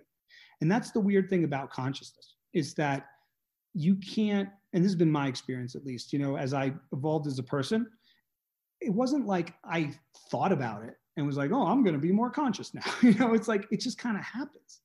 And for me, what sparked, I think, evolution personally was the ego death that me giving up Wall Street allowed. And the reason it did that is because before the crisis, I was all ego, right? I'm in New York City. I'm young. I'm in my 20s. I'm making a lot of money. I'm full of myself, right? I'm like, I am amazing, right? I am great. Look at me, right? I mean, that's literally like probably what I thought every day, okay? And at work, I mean, it's an ugly person in so many ways, right? But that was the gift of the crisis to me. The gift of the crisis was when I saw them bailing my ass out, right? When I saw them bailing out people like me, I was just like, I'm not great at all. I'm good at my job, but the reason I'm making all this money is because I'm right there next to the fiat printing press. Okay. And so that allowed a sort of ego death for me, because it opened up. I had to honestly assess who I was and how false the perceptions of me were. Okay. Yeah. And so then that allowed me that gift. It was also like, I didn't have anything to prove anymore. Right. I knew I could succeed on Wall Street. So like, I didn't need to check that box anymore. And that opened up a different way of thinking and a different realm for me. And so that's what the gift was. Yeah. And I almost think there's an element, ego death is represented in the psychedelic realm a lot as well. And it's like, basically, however it comes about, a crisis, a near-death experience, your experience, psychedelics, everything that all the different things that you use to construct your identity get destroyed in one moment or in a very short period of time. And then you're confronted with the question of what's left. What's left? And what's left is something, maybe we can't articulate it. Maybe, spirit, energy, essence, whatever, like whatever that thing is. Well, that didn't go away, but damn near everything else did go away. My body and that thing that animates my body stayed. Everything else went away. And that's like, that's incredibly unsettling, which is why people have such a difficult time with these experiences and resist them to a great degree, but also why they can be so constructive, because then you can more consciously build back from that place, knowing that that place even exists. Because I think a lot of people don't. These people that you were mentioning before that are kind of unthinking, they associate entirely with the manifestations of the facade of their identity, right? Their name, country, sports team, political philosophy, whatever, and not something that's maybe more fundamental and maybe more eternal and maybe more universal, down at the base of things. And so I think that's why those experiences can be so useful. But just back to your kind of, I think part of what you were articulating with the spiral dynamics piece is, I like the term, the future is here, it's just not evenly distributed, right? So some people are engaging in a certain way and other people are not, and some people are adopting a technology and other people are not. Mhm. And one of the things that I think is responsible for the rapid fun, and significant transformations and change that we're seeing amongst, some people in the Bitcoin space, and this is just one aspect, but I think that we're all just so hungry, it seems, or many of us are so hungry to understand things more broadly better, to have a more clear perspective founded in truth. So like when someone releases a book, right, and it someone on Bitcoin Twitter is like, yeah, this book was really great and this is what it talked about, everyone else is like, oh fuck, I better get that book, like I gotta get that book and I gotta read it. And like Right. there's some gamesmanship and brinksmanship and that kind of stuff, which is great, it keeps it interesting, but it's like there's this voracious appetite to almost use the other participants in this community to like accelerate your understanding or your path toward, we don't know, right? All we know is like we continue to try to develop a clearer perspective, a perspective more grounded in truth, because I think we even if subconsciously understand the benefit of that, the benefit for our peace and happiness and our lives and our family and that kind of stuff. And of course, as it relates to Bitcoin, our quote unquote financial wealth and all the different manifestations of that. But that really seems to be why more development's happening in that space, because there's this that feedback loop just accelerates that process. So everyone has that inkling of it. And then once people feed into it, whether it's podcasts or books or articles, you almost feel like you got to jump on it. Like, I don't want to miss out. I don't want to not be sharing in the development of the perspective that so many of these other people that I'm vibing with so well are doing, and the end result of that is you get a cohort of people, and a growing cohort, that are probably rapidly diverging from the people you were describing earlier that are more or less asleep, Right. And so, well, one of the things that Ken Wilber discusses actually is, and one of the actually interesting things about him in general, he has this thing where there's a green level. He talks about a green level of sort of consciousness. And he talks about the mean green meme. And that's sort of like, and he nails it. I mean, he just perfectly nails it years ago, right? About like the authoritarian tendencies now emergent in the left, I mean, you have them everywhere, but like culturally, the left is more ascendant than the right, right? And so the authoritarian tendencies there will become more dangerous, right? Because it's more dominant. Anyway, he calls it the mean green meme, and it's very interesting. But what he also talks about is, he theorizes, again, I mean, this is just a guess, but he says, once 10% of the world is at this, second tier consciousness or above, then everything changes, right? It's like that moment. It's like, that's enough. So many people are there that they're doing things that is going to change the world, right? And this, I think, is fundamentally an important thing to think about with all social or movements or economic change. I get people all the time saying, but the majority are asleep, but we're never going to get the majority. I was like, look, it doesn't matter. That the majority never changes anything when it comes to stuff like this, right? It's a dedicated sort of intransient, or like just stubborn minority. And so that's, that's the thing. And I think the other aspect of, let's say pleb ethos, Bitcoin maybe ethos is, I think, wanting humanity to thrive. Okay. And the fiat mindset is one where you are saying, I don't necessarily care what the system is like. I want to kind of be sitting up here on the system, right? Or the or the pyramid, right? That's the sort of zeitgeist in that. It's that whatever, it might suck, but I want to be up here. Whereas I feel like Bitcoiners are like, no, let's tear that thing down. Let's build a different system. And then I don't need to think about where I'm sitting there, because I'm going to be happy and I'm going to be thriving and I'm going to be excited that my neighbor is thriving. And I think that's a big difference. I'm not here to, measure myself based on dollars in my bank account or whatever, how much land I own or anything like that. I mean, I want to live a full life that is full of like love and happiness and meaning and purpose. And that's enough for me, whatever that means, right? As you said earlier, it's like, you don't necessarily have to have that goal, right? I want this size house, or I want, it's more just like, okay, if you say to yourself, I want a life of happiness, purpose, meaning, consciousness, then you're going to probably end up in the physical meat space situation that is going to work for you. And I think that is just such a different mindset that we need to adopt, right? I think as many people as possible need to adopt that, because I fundamentally think that the reason so many humans are miserable, okay, it's not, I hate when people reply, when I criticize the system and they reply, oh, but you have an iPhone and you have air conditioning. Like, I mean, how shallow is that, right? You know what I'm saying? Like, that's, of course, like, food and shelter are important. I mean, everyone knows that, okay? But gadgets don't make you fundamentally happy, okay? That's not a measure of humans thriving. And I think that one of the things that is encouraging when numbers go up is seeing all these plebs saying, you know what?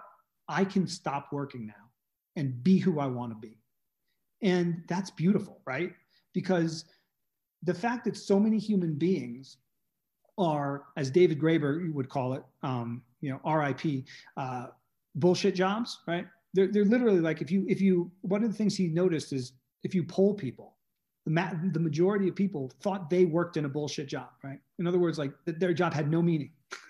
And so they're just doing it because they have to pay a bill or whatever, right? But they really fundamentally think that what they get up in the morning, what cubicle they sit in, is pointless, okay? And how soul destroying is that? Exactly. And so just imagine what this world, or you're right, this planet would look like if all those people could actually be living a purposeful life, right? It doesn't mean that they need to be the next Satoshi, but it's like, I mean, just how do we get to human thriving on a mass scale? Because we ain't there. Yeah. I mean, the line I use all the time is like, when I see a new all-time high or Bitcoin's pumping by 1,000 or 10,000 or whatever, like, it's exciting. But when I look at it, I'm like, I wonder how many people today got free. Exactly. They were just like, today is the day I unplug, and I'm going to go and pursue the things that I find meaningful. I'm financially secure, whatever. And I totally agree that those people are the ones that feed into and construct and create a better world by engaging in meaning and purpose themselves. Right. And I think it's like everyone thinks it's such a mystery why we have so many social problems, so many mental health issues and all this kind of stuff.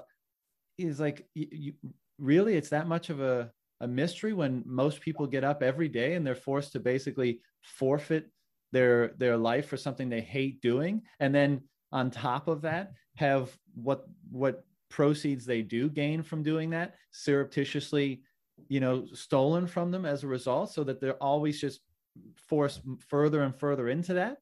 I mean, of course, that's going to destroy people's souls, and people are going to look to substances, and there's going to be angst and frustration, and there's going to be violence, and there's going to be bad relationships, and there's going to be, blah, blah, blah, blah. I mean, obviously, we're going to look back on this period, and how we look back on the Dark Ages, and most people's image is like, well, poor peasants with dirt on their face carrying a basket of bread or fucking carrots or whatever. And, it's that sob story of like, people seem oppressed and downtrodden.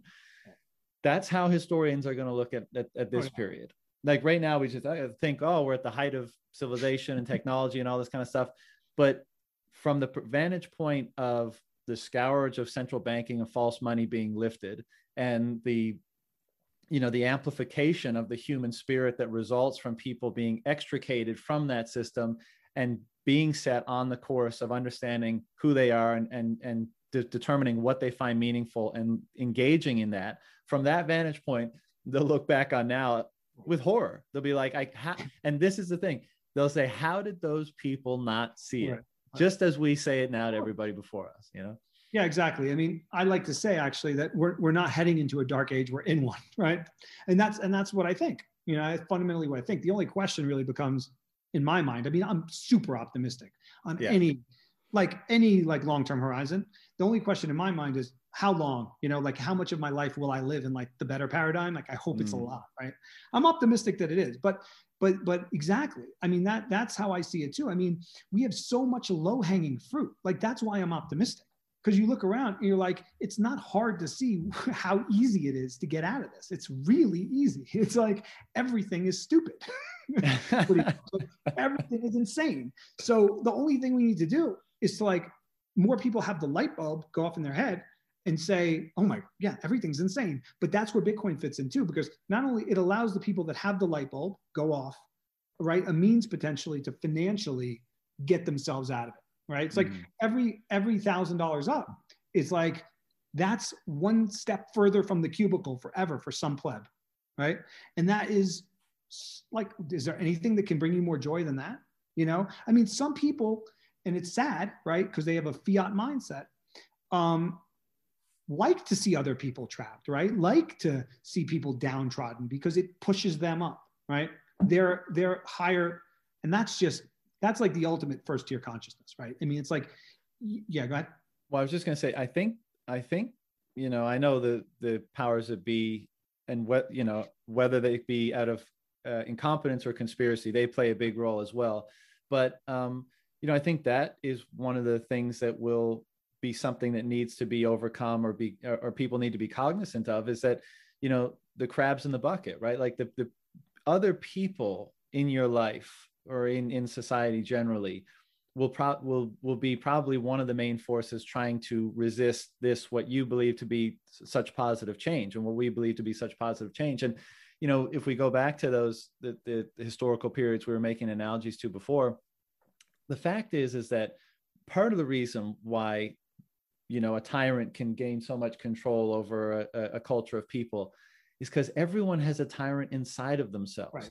Mm-hmm. Everyone has something that they're frustrated about, they're angry about, and they want to unleash it. And the tyrant gives them license to do so. They either get to unleash it vicariously through them, or they get to turn into a mini tyrant as a result of been giving sanction from the main tyrant. And so those are the people that will actually resist, you know, what we've been talking about in many ways.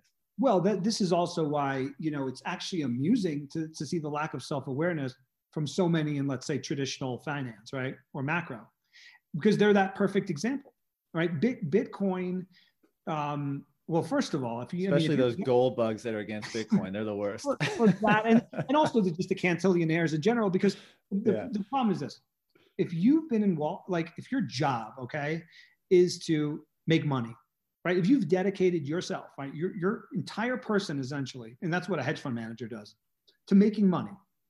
I don't care about ethics or this or that. I just want money, right? And that's how they think. And you missed Bitcoin. I mean, you failed. Okay, you're kind of a failure. And so that's why they hate it so much, because it's a constant reminder that not only have they dedicated their life to making money and they missed the best investment in human history, but some pleb in a basement is rich off of it. So that's just like, you know, and I know these people, right? Because I grew up around a lot of them, and I also worked, right, and did meetings with them 24/7 for 10 years. So I know how they think, and that's like not something you can handle, right, for most of those guys. And that's why they're also the latest to come around, right? And now you are seeing the parts of Wall Street come around, but it's even like Howard Marks, right? Like his son had to do it for him. Right? I mean, his son had to buy Bitcoin for him because not because he's not smart. I mean, he's a brilliant guy. There's no question about that, right? So what is causing, you know, so many brilliant people in the fiat world to miss it? And that's what it is, right? I mean, it's already the best investment ever. 0 to we're over $1 trillion, right? Or in 10 years. It's very hard to accept that. But here's the thing, is I know you feel, and I feel, and a lot of, you know, people in Bitcoin feel, is like human thriving, right? It's like, and we had this conversation in private. When I encounter someone that is just like superstar bright, like I'm like, whoa, like how is this person this smart? You know what I'm saying? I'm like, I think I'm okay, but oh, wow. Like there's 2 ways to respond to that. I think a lot of people actually respond to that with jealousy. And they're sort of like, oh, like, you know, that hurts my ego, right? Whereas like when I see that, I'm just like, yes, you know, more of that, right? Like I want to feel really dumb, okay? I also want to feel really unconscious. I don't want to be I don't want to be the smartest guy in the room. I don't want to be the most conscious guy in the room, because if I am, we got problems, you know? And so that's what I think, that's the ethos. These are like, yeah, like oh, great, good for you. You know what I mean? Now go thrive. You know, I don't care about your car. You know, I don't care about your house, right? I care about the fact that you're free, you know? And I think this is part of the reason why those FinTwit guys are becoming so repugnant to the Bitcoiners, is because, you know, you hear them say, you know, oh, I'm objective. You know, I don't get political or emotional about this stuff. It's all just numbers to me. And they espouse that as some kind of virtue, like they're being objective. It's like, no, you're not being objective here. You're actively resisting something that's good, right? You're not accepting that element of it. And look, I love digging into this, these type of themes, so I don't apologize for them. But like the idea of truth as a judge, right? Again, in the religious domain and in various other domains. And I think Bitcoin is one of those things where, and this is part of the reason why the cyber hornets shame so many people for not getting it and not, understanding it and not adopting it, is because it is so inherently political. Yes. in its current, in our current landscape, that whether you adopt it or reject it, you're telling people about yourself, something about yourself. Either you Yes. haven't taken the time to understand it and you're kind of arrogant and incompetent, or you do understand it and your principles align with the incumbent system rather than this emerging system. But either way, you're going to be revealed in some way. And again, I think that's probably a hallmark of truths generally.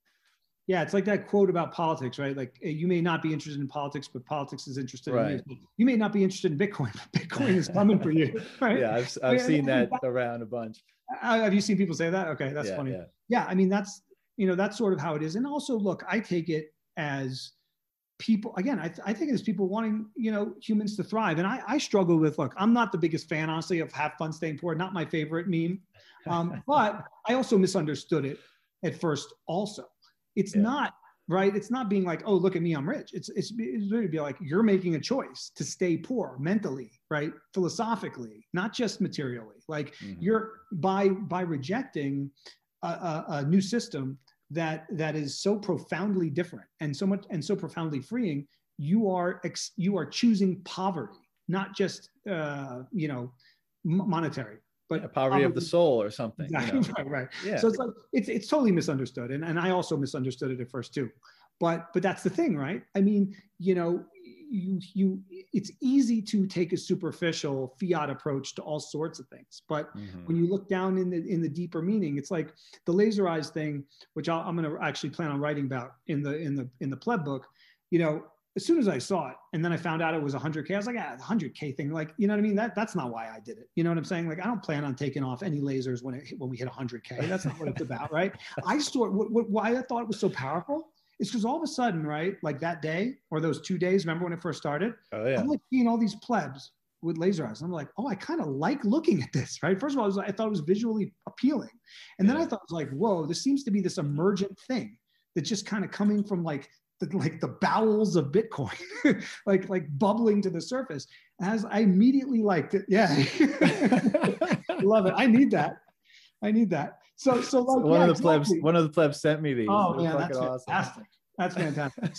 So to me, but what it represented to me was switched on and focused, right?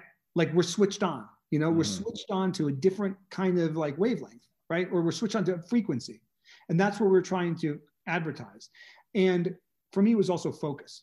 There's also like, okay, lasers are focused. We are focused now, not on 100K. I don't care about that so much, but focused on the bigger picture of what we're trying to do here, and how we're trying to hack human civilization, which is at the core, I think what a lot of us are trying to do. And so I think that's also why it gets people. I mean, also like the way people reject it and just get so angry about it makes me like it so much more, right? Yeah. Because not only do they not understand it, but it's the exclusionary. They think it's exclusionary, but it's not. You can put lasers on yours, right? But it's sort of what you said before, which is that with the masks, right? They're like, people want you they'll go up in your face and tell you need to put a mask on. They're getting close, right? Because to them, it's unacceptable that you have a different opinion, that the television said, right, you're wrong. And it's the same thing with vaccines. It's like people get angry, like really angry at you if you're not interested. And I have very rational reasons for not being interested. But I'm fine with your choice. Go do it, right? But they get angry because you're not complying. Because maybe in the back of their head, right, most likely in the recesses of that brain, there's doubt. There's some doubt, like about it, because there should be. I mean, there's all sorts of reasons to have doubts. I mean, 2 of the vaccines are right. They just canceled J&J today, or they said to not use it. Did you see that? Yeah. Right. Yeah. Okay. So the point is, there's reason for skepticism. But if someone goes in and gets the shots, then they're going to be extra angry at someone who doesn't, because their doubts then are magnified because they're not actually confident in their choice. Yeah. And you're stepping outside a line is making them even more insecure. Okay. 100%. Right. So that's sort of what, and I think the laser eyes is sort of the same thing. You know, I think, sorry, go ahead. I was just saying, like, deep down, I think a lot of people who are very viscerally, hate it. It's sort of just like they're annoyed that these people are, how dare you, almost. Yeah. Right. How dare you? What I think about it all is that we construct our worldview to have some level of comfort and security about how to operate in the world. Right. So we have a certain understanding of a great many things, and this helps us order our world enough so that we can push our objectives and ambitions through it, right? Because we need to have some understanding of the structure in order to, determine our behaviors in order to be successful in that structure, right? So we all have a worldview in the modern globalized world, and with mass media and stuff, it's very similar from person to person, with minor differences based on background and conditioning and stuff like that. And so that becomes, as we were saying before, really who you are. How you see the world is who you are. And, Bitcoiners and people that challenge the status quo are challenging that. And so as a result, we are de facto fundamentally challenging who those people are, right? Because of the worldview. And in particular with Bitcoiners and with laser eyes and with have fun staying poor and with all this kind of stuff, what's happening in the Bitcoin culture is a proud, loud repudiation of the status quo worldview. And we're saying, fuck all of that. We're figuring it out for ourselves. And to some people, nothing could be more offensive, right? Because, not only is it a challenge, but it's an in-your-face challenge. It's saying, like, we don't respect your worldview one bit. And what does that imply to that person? It implies, like you said, that they're wrong, that they've constructed in the wrong way. And as a result, they may be living in the wrong way, and that they may be conveying meaning and value in the wrong way, and it expands the domain of their doubt. And that's uncomfortable. And then you get the pushback, you get the anger, you get the frustration, you get the aggression, Yeah, well, no. And this is a great point with regard to, let's say, fiat billionaires. Okay. They, my fundamental belief has always been that so much of why they have those billions, right, or in the position that they are, is to prove something and to have a certain status in the hierarchy that makes them feel that's constantly stroking their ego, that they're better, that they're here and everyone needs to know it. But more than that, right, that kind of personality, right, demands worship, wants it, right, wants everyone to think equally, right, that they are great. Like, you have $3 billion. Doesn't matter how you got it. You are someone to look up to. You are amazing, right? And that's let's say the fiat mindset. And what I love about Bitcoiners, and I've always felt this way anyway, is like we're like, you're a fiat billionaire, whatever, like, who cares? Like, you're nothing special, F you, right? And that drives them nuts. And so that's why I actually actively encourage this. Like, I actively encourage to do the opposite of billionaire worship, because they can't stand it. And if they could use some ego death more than anyone. And so I love that attitude. I think it's great. I think you're dead on as far as what's going on here. And it's crazy, right? If you think about it, and a lot of people have pointed this out, but cultures are very different, right? Like, if you go down to Peru, Chile, whatever, like, you're going to see totally different cultures, like people eating different, vibing different, right? All that stuff, tons of difference from where we are, even Colorado to Texas, right? But how crazy is it that with the diversity of humans out there, okay, and the diversity of culture, that every country basically has the same economic system, right? I mean, that's not organic. That's not natural. That is completely, that's abhorrent. I mean, it's grotesque. It's top down forced, right? Every country has a central bank. Every country has banking exactly the same, right? I mean, it's crazy. And so again, to your point, that is a religion, okay? The banking system itself, the economic system that is dominant globally is a religion, and it's a normie religion. And it's one that those who succeed in it, right, financially, will defend to the death, of course, because it's what gives their ego food, right? So the success within that. So if you're challenging the system itself, and that system brought vast riches and fame to someone, that is, as you say, going to be taken as a personal attack, right? Yeah. And that person is not going to want to say, oh, shoot. Like for me, they don't want to do what I did, right? When I was on Wall Street. And I was like, oh, shoot. Like, I'm not special.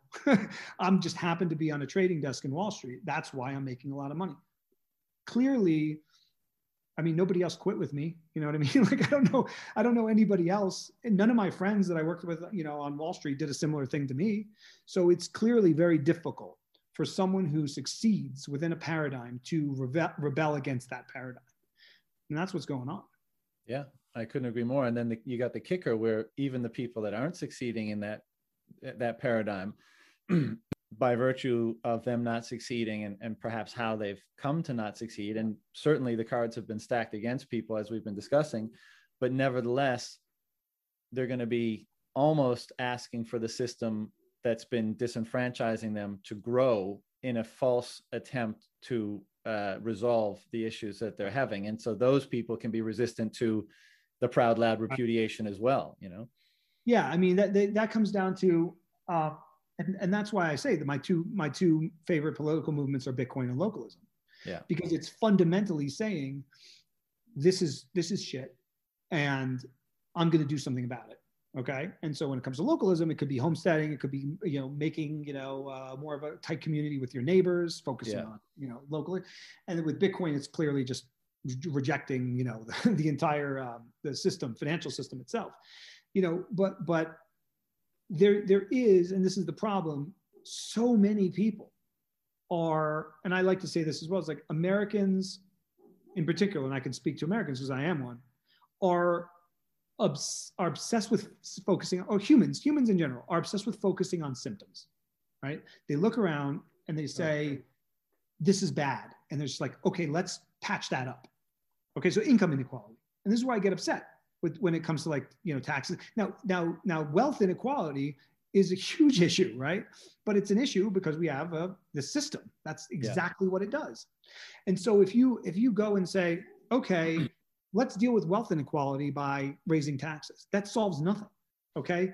Right? Because you're still leaving the system in place. And the people that can game that system will just game the system even more. And so, or they'll avoid taxes because they're very good at doing that. And so it's like, that's the appeal of Bitcoin to me too. It's that you're not tinkering around the edges of a system, right? You're not dealing with symptoms. You're saying, this is fundamentally flawed. This is fundamentally archaic. This is fundamentally bad for human beings. This is better, right? And that's the difference. Yeah, and the beautiful thing about it is you're not trying to impose it on other people. You're simply saying, I'm going to go this way, you go that way. Let's see what happens. And I love how you're combining Bitcoin and localism, and I think this is a theme that's also emerging pretty rapidly. And we talked about Joel a bit and what he's doing with the cattle co-ops and stuff. How great. And I don't think this is very far off. I mean, some people are doing it already, including yourself, but how great would it be, to have a community of people that are very much on the same wavelength like that are raising their own food and regenerating the landscape and have a beautiful surrounding and have strong families and can come together to eat and, spend time in nature, be merry. I mean, that's the funny thing. Like all these Bitcoiners around the world are becoming, and if we're correct, going to be extremely wealthy people, especially relative to the average person. And the things they want most in life is a healthy family, good relationships in their life, big dinners with all their friends, routinely, healthy and clean food. And that's pretty much it, Well, that's interesting you say that because, like with Brandon, the mushroom man of Bitcoin. Yeah. Yeah, I love him. But anyway, he brought up this idea. I think it was maybe a month ago. He's like, let's do a Bitcoin camping trip. We'll go out and we'll like roast something over the fire and we'll just hang. And it's like, that's it, right? That's the mindset, right? We're not like, let's go to Vegas and get rent out the top floor, or let's, take this extravagant international trip, and get, stay at a 5-star resort, right? I mean, I'm not saying that's terrible to do. I'm just saying like what he proposed is much more attractive to me and a lot of other people, which is like sit in nature, cook some food, talk to people that you like, right? It's right back. You can do that in any state, right? You don't need to travel far at all. Yeah. And that's what I love. And like, and that's where, and of course look, we can't, this as well as anyone, we can't speak to everybody. And in bull markets, all sorts of like superficial people are going to get involved and be loud and all that. But I've just seen enough, you know what I mean? Like I've met enough Bitcoin people in my life personally to know that there are so many out there. And I think there is this pleb ethos, and that's core to it, essentially, is, human thriving, freedom, right? And that's not just freedom to just be like, it's what that means to I think most Bitcoiners is freedom from having to participate daily in a system that you despise. Mm-hmm. And of course we still have to, but your point though about the physical thing, it'll be interesting to see how this works out. But over the last 2 months in particular with the vaccine passports and seeing human forking, I've never felt so frustrated that I couldn't live close to so many more of my fellow plebs. Like, right. I mean, that to me, I feel like we'd be fine, because not because we'd have all the money, right? But because instead of going to a restaurant or a ball game where they're making you show a vaccine passport, we'll just like hang out in each other's backyards or something, right? Or open our own brewery, right? And go there without, right? And that's the thing. So, like we'll see how this evolves. Like, maybe the whole human paradigm will shift and life will be better, or maybe we do have to, a lot of us like-minded ones will have to sort of decide to physically, intentionally migrate to certain areas. So I mean, and that's happening to some degree now with the Florida and Texas inflows and that kind of stuff. But just the last point on that is like, I think, Bitcoin is this mechanism for reorienting your systems of valuation and meaning. And that's like really profound. So in the fiat landscape, you have, the total opposite of that. And it seems to be, it seems to be reorienting all that dramatically. And so, we're looking at it in a very basic way right now, because we're just trying to extricate ourselves from the existing paradigm. So we're just thinking like, all we need to do is, spend time with each other, be in nature, have strong families, be safe, do some fun things together. But what I'm interested in seeing is how that develops into the emergence and in some cases reemergence of certain rituals that, maybe we lost in the past. Like Joel mentioned that, for what he'd like to do in the future is when it's time to harvest an animal, he would like to bring the community together to celebrate, the life of the animal and ceremonialize and ritualize, the ending of life of that animal such that everyone can benefit from the sustenance that it provides. And like those types of experiences that are one, super powerful experiences, I would imagine. And two, like really bring the sacred back into all of our lives. And I think there'll be many instances in terms of our food and in terms of whatever else, in which we do that. We bring back the sacred, or we bring back the maximal meaning and value into our lives. And that will constitute the things that we get joy from and the things that we think are the most deserving of our time. Yeah, it's interesting because it seems almost ironic considering that Bitcoin is like cutting edge technology, that Yeah. so many Bitcoiners are going to lead this archaic revival almost, right? I mean, that's the irony there, which totally will happen.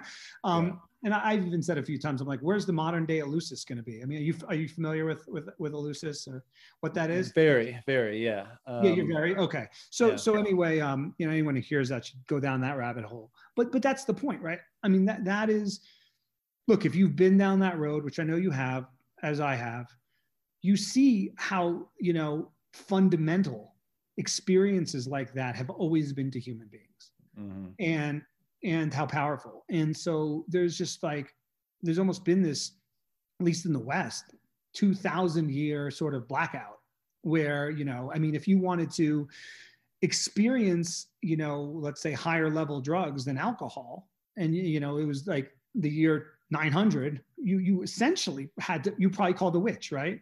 I mean, you probably burned at the stake for something like that. Yeah.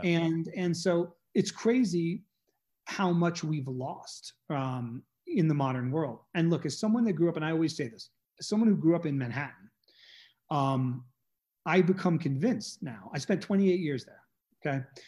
I become completely convinced that a huge reason for our craziness is our disconnection from nature. And so being in a place, particularly like Manhattan, where you're completely, you're closed off. Right? I mean, you can't really see the moon, the stars, like it's just, you're shut off from nature.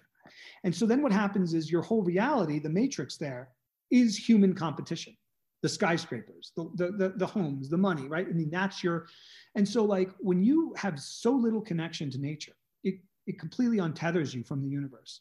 And so being out here in Colorado for the last 10 years, I've seen such positive benefits from day one of being around nature more often. The cycles of the seasons, being so in tune with them. And that's why one of the reasons I love gardening, I'm a big time into gardening, is because it forces you to be very connected with everything and react to it as well.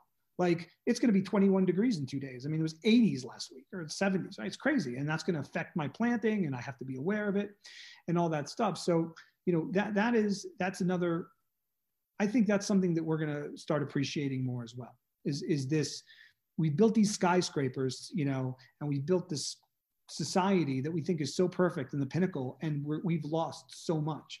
If you think about, I'm envious, quite frankly, of some of the lifestyle of like, even like, let's say Native Americans or the ancient Egyptians, right? Who built these pyramids to reflect, Orion's belt or whatever. I mean, like, who knows really what was going on there? Yeah, but sure. That's another one. Maybe next time we could talk about that. But let's just take to not go down that rabbit hole. Let's talk about, let's just say like Native American tribes, like the Sioux or whatever. Yeah. I mean, think about the amount every single night, right? Every single night of their lives, they're looking up at the stars. And that's what they did at night, right? I mean, what else? There's no light bulb. So they're sitting there and they're contemplating the freaking universe every single night of their lives. I mean, that, like, their brains are just differently wired differently. Like on those moments when I go outside and the sky's beautiful here, right? Where high elevation tends to be clear. I mean, I look at the stars. It's just like, I need to do this more often because it feels great. And I love the feeling of, because when I look up at the sky, right? If I look up at the night sky, I love the feeling of, I don't know shit, right? That's what it makes me feel like. I'm just like, okay, I can't possibly look at this and think I know anything about reality. It's hard to look at infinity and still think you have a grasp on things. Exactly. And I get similar feelings sometimes. I don't know if you were on this thread, but like with a couple other with a few other plebs about the floating, the isolation tanks or whatever. Yeah. I get similar kind of feelings in there too. Or I'm sort of like, more connected to something bigger, like something more vast, that because when your other senses are shut off, right? You're just like, it's like meditation, and you're just laying there for an hour and a half and it's pitch black and you're floating in water. Right. I mean, to me, it brings me to like a place that seems familiar, but I can't quite remember. But I'm like, okay, yep. This feels familiar, in some way, right? You know what I'm saying? And so what percentage of humans are having that kind of experience on a daily basis? I don't have it on a daily basis. I wish I did. And I think that's going to be a huge part of our evolution, is that archaic revival.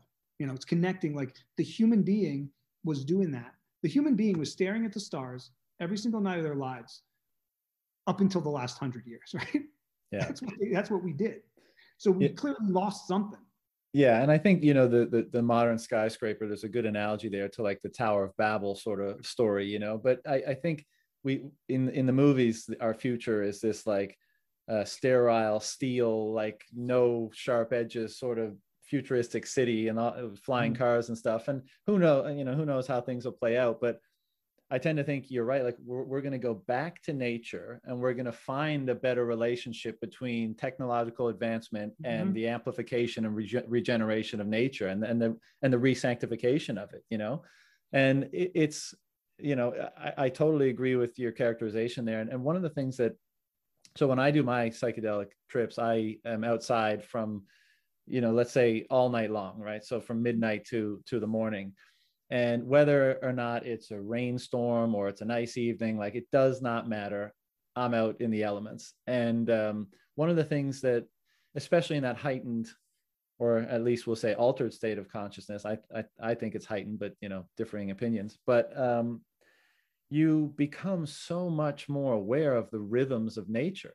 And that's just me being out there for like 5 hours. As you're saying, like, what if you were someone who, like, you know, indigenous populations in many places, you're always in that environment. And so the rhythms of nature and the signals you get from it and the things you can intuit about it are so, it's like another universe of things when you compare it to the modern human in a concrete jungle that's been cut off from all of those rhythms.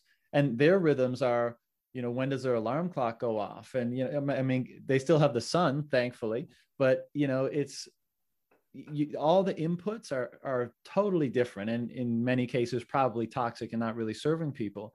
And I, you know, again, in keeping with this characterization of, you know, the common plebs realizing the facade or the folly of how we've been constructing things and how we've been living, there is that desire to, you know, go back to the land, as it were, at least in a certain capacity, for the value that they're now perceiving in that domain. And we will find out as this culture emerges, like, what's the proper balance between the two? Like when we have these, cattle co-ops with your Bitcoin mines and, you know, your flying cars next to it, or who knows how that'll all play out, and it'll play out differently for everyone in different places. But it's a really encouraging trend, in my opinion. Let's put it that way.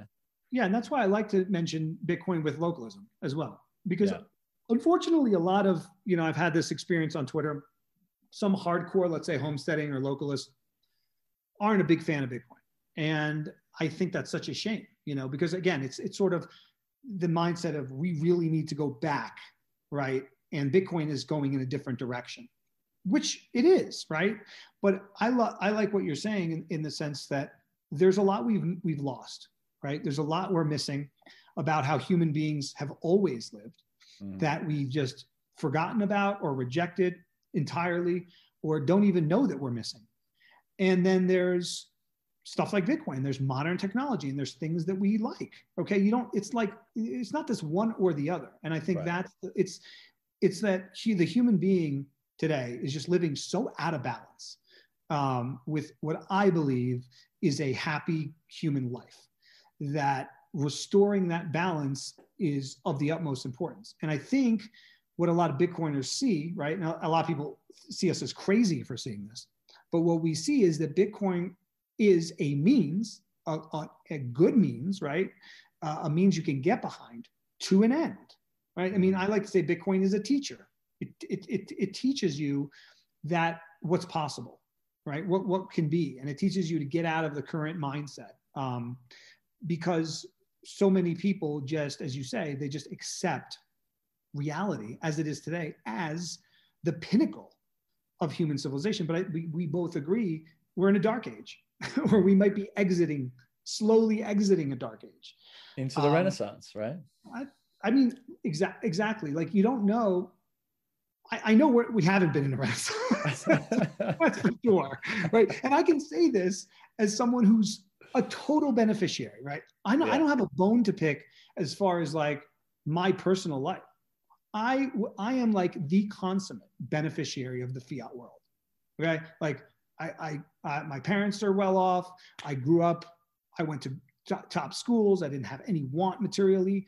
I went to Wall Street. I was super successful in the fiat world, and I could have continued to be. There's absolutely no, let's say, traditional rational reason for me to be so disdainful of it. Right. The only reason I am is because I think it's total nonsense. And that's the that's what's so beautiful, and I respect so much about your stance. And there's many plebs in that position, I'm one of them. It's like, it's because so many people, they're the determinant whether they are against or for something is how it's worked out for them. Exactly. If I'm on the short end of the stick, I hate it. If I'm on the right end of the stick or long end of the stick, I like it. And there's a lot of FinTwit and fiat bros and all that kind of stuff that are in that class. But again, this goes back to the more principled approach. Can we objectively say something is right or wrong? And if we can, it doesn't matter if it serves us or not. We should be saying that it's right or wrong. Yeah, that's why it's kind of ridiculous. I mean, certainly personally, when people are like, "Oh, you're just pushing Bitcoin because it's making you money." It's like, dude, I was making money before Bitcoin. Stop. You know what I'm saying? Like, making money has not been hard for me. Okay, like I was making money in the fiat world. It wasn't difficult. Like, stop. Yeah. But that just, and I always say to people that say that, I'm like, that says more about you than it does about me, right? Because to even go there is betraying. It's projection, right? I mean, it's betraying how they think, about the world. And I think, look, this goes back to what you said earlier, which is that the mindset of a lot of us it's such a rejection. It's such a savage rejection. There's no nuance about it, right? I mean, there's no nuance to me, okay? I think the way human civilization is constructed right now is insane. Not just like, oh, it could be better, like fundamentally insane and anti-human. Now we can make it worse, right? And they're trying to do that. But like I say, probably the two reasons I'm there's a lot of reasons, but some of the reasons I'm most optimistic is, as I said earlier, we have so much low hanging fruit. I mean, you just look around and you're just like, well, that's terrible. That's terrible. That's terrible. That's terrible. Like, we don't need to live this way. All right. And, all it takes is like a light bulb moment. And I actually am surprised by how many people I hear, because it didn't happen this way to me, but it's pretty impressive. And I know you know this. How many people say that being interested in Bitcoin because the gains got them into Bitcoin. And then that led them to all sorts of other things and all sorts of other realizations. Like, they didn't stop there, right? They didn't stop with number go up. And that's interesting because that's not how it, that wasn't the exact progression for me. I already knew it was all nonsense, but that's encouraging, right? I mean, that's why Bitcoiners look like they're evangelists, because they are, right? They're like, come on in. That's what makes me so hopeful, because now we're leveraging greed for good. We're saying, come in for the gains and stay for the revolution, or stay for whatever rabbit hole you want to go down. And, because one of the things for me was always like, how do you get people to change so fundamentally? Because they've been so conditioned and propagandized, and it's like we've been saying, it's who they are. And even, psychedelics, as powerful as they may be, what are you going to do? Shove mushrooms down everyone's throat or something like that?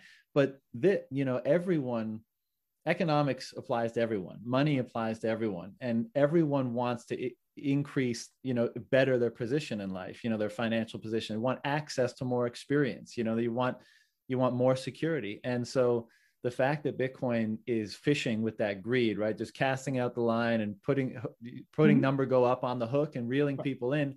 And then, the propensity for people, once they're in, to start looking or getting exposure to different ideas at the very least, is high, right? And, some portion of those people end up fundamentally changing and little by little, gradually, then suddenly. Yeah. And as far as the optimism thing, I mean, I remember having a conversation with one of my close friends, like one of 100 that I told to buy Bitcoin in the beginning that that actually listened. Like, nobody listened, but he did, right? And we're closer friends now for it, okay? Yeah. Because we've ridden this crazy train the whole time. I remember having a conversation. We're probably 10 to $100, right? Like, I was trading on Mt. Gox, and I remember saying to him, like, because we were talking about how much Bitcoin we had or how much money we put into it. And I remember saying to him, I was like, well, if it does what we think we can, it will, and goes to 10,000, there's going to be plenty of dips along the way, right? I remember saying that.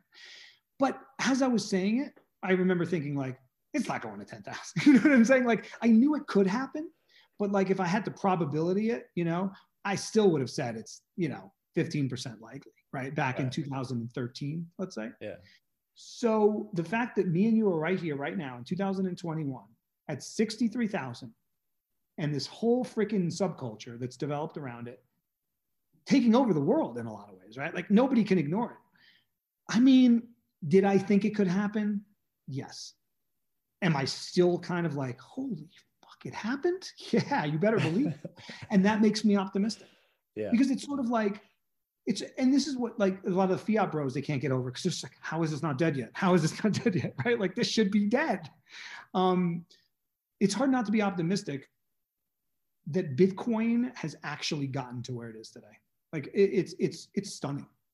Oh my God. I mean, Stunning. Absolutely. And the amount of the hope and excitement and enthusiasm that inspires, I mean, we and everyone else are living proof of that. I mean, it's, you know, there's a wave of change coming, and, you know, we're surfing it right now. And sometimes it's hard to, you know, see the wave you're on, sort of thing. But, you know, I think we try as we might to do that. And if we're right, I mean, if we're right here, we're on the precipice of, one of the most fantastic changes in the human story. And how could you not be excited about that? How could you not want to feed into that? You know, I get messages all the damn time about people saying like, you know, I want to contribute to this thing in some way, you know, not looking for money, not trying to necessarily make money right off the bat, but they're just like, I get it. I'm in. How do I participate?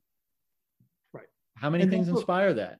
And exactly. And that's what I was saying before, right? Like, one of the symptoms, let's say, of a second tier consciousness is precisely that. It's precisely feeling like you have so much in you that you want to give it, right? Or you have something to share, you know, as opposed to what's in it for me, or how can I take, right? How can I extract? It's how can I give? Mm-hmm. And of course, it's not black and white, right? Like, we're all taking to some degree and we're all giving to some degree. But it's like the fiat world conditions a human to take, to extract. That's puts you in such a circumstance of depravity, and that's got to be one of the reasons for that. You know, well, you're incentivized to be depraved. Yeah, that's the incentive structure. Okay, incentives rule the world, mm-hmm. and so in Bitcoin, the incentive is not. Right. I mean, it's like you buy some Bitcoin, you sit in it, you learn about it, and then you try to improve yourself. I mean, I've never seen a group of people that were so, as you said earlier, just like thirsting for, how do I improve myself? How, you know, like, you know, what did you do to improve yourself? Oh, that's interesting. I mean, just the other day when we were talking about the like modern day Eleusis, and there are all these plebs coming in talking, you know, I have no idea who they are, right? But I've seen them. They're smart as heck. And talking about like, well, okay, well, this is what you should do with your ice bath. And okay, well, my job is I want to build spas. Like, this is how I'm going to build spas. I'm like, whoa, okay, this is amazing, right? Yeah. Who are these people? Yeah. Who are these plebs, right? But it's great. It's like this like human like web. And I hope that it would be great if Brandon actually wrote an article one day about, like, you know, comparing the pleb culture to the mushrooms too, fungi. Oh, I'm sure he will. last two things. The book, I've been trying to remember the book. It escapes me now. Written I think it was last year. You may have read it, but anyways, it was looking at Eleusis and the foundations of Christianity. Yep. Have you read that one? No, but it's the key. It's something key. Yeah, yes. Immortality key. It's the immortality key. That's it. That guy was on Rogan. Yeah, good book. But speaks to the importance of that institution and how it was carried to different places, and how it was quelled in Eleusis and went underground in Rome and stuff like that. Interesting book. But speaking of books, and, you know, I didn't ask you at the beginning of this how much time you have, but, you know, I want to let you get back to your life.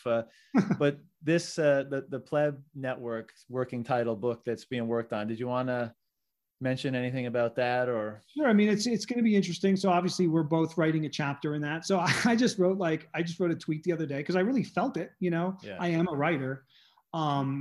but I'm a writer that gets very scattered. And also I go from one thing to the other. And I just tweeted, I was like, I should write a book called The Pleb Network, but I'm too lazy, which is all true.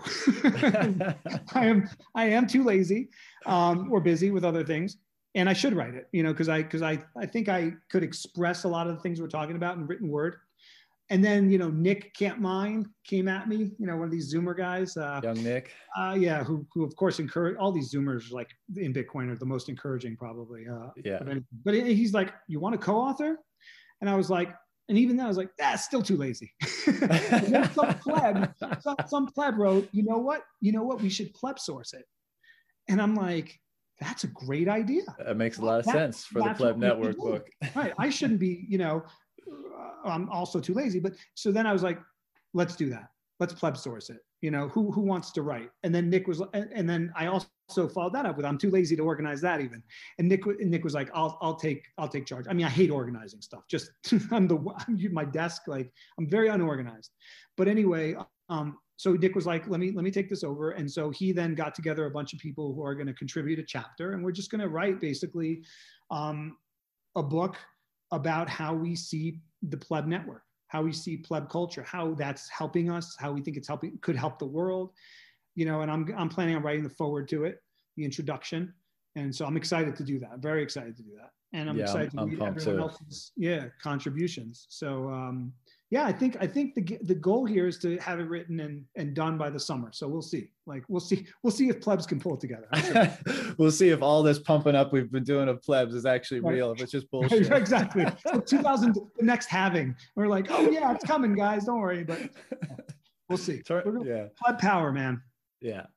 Well, dude, I'm sure we could speak for another 2.5 hours or longer, but I'll let you go for this round, and we'll kick it back up some other time. But any final comments before we shut it down?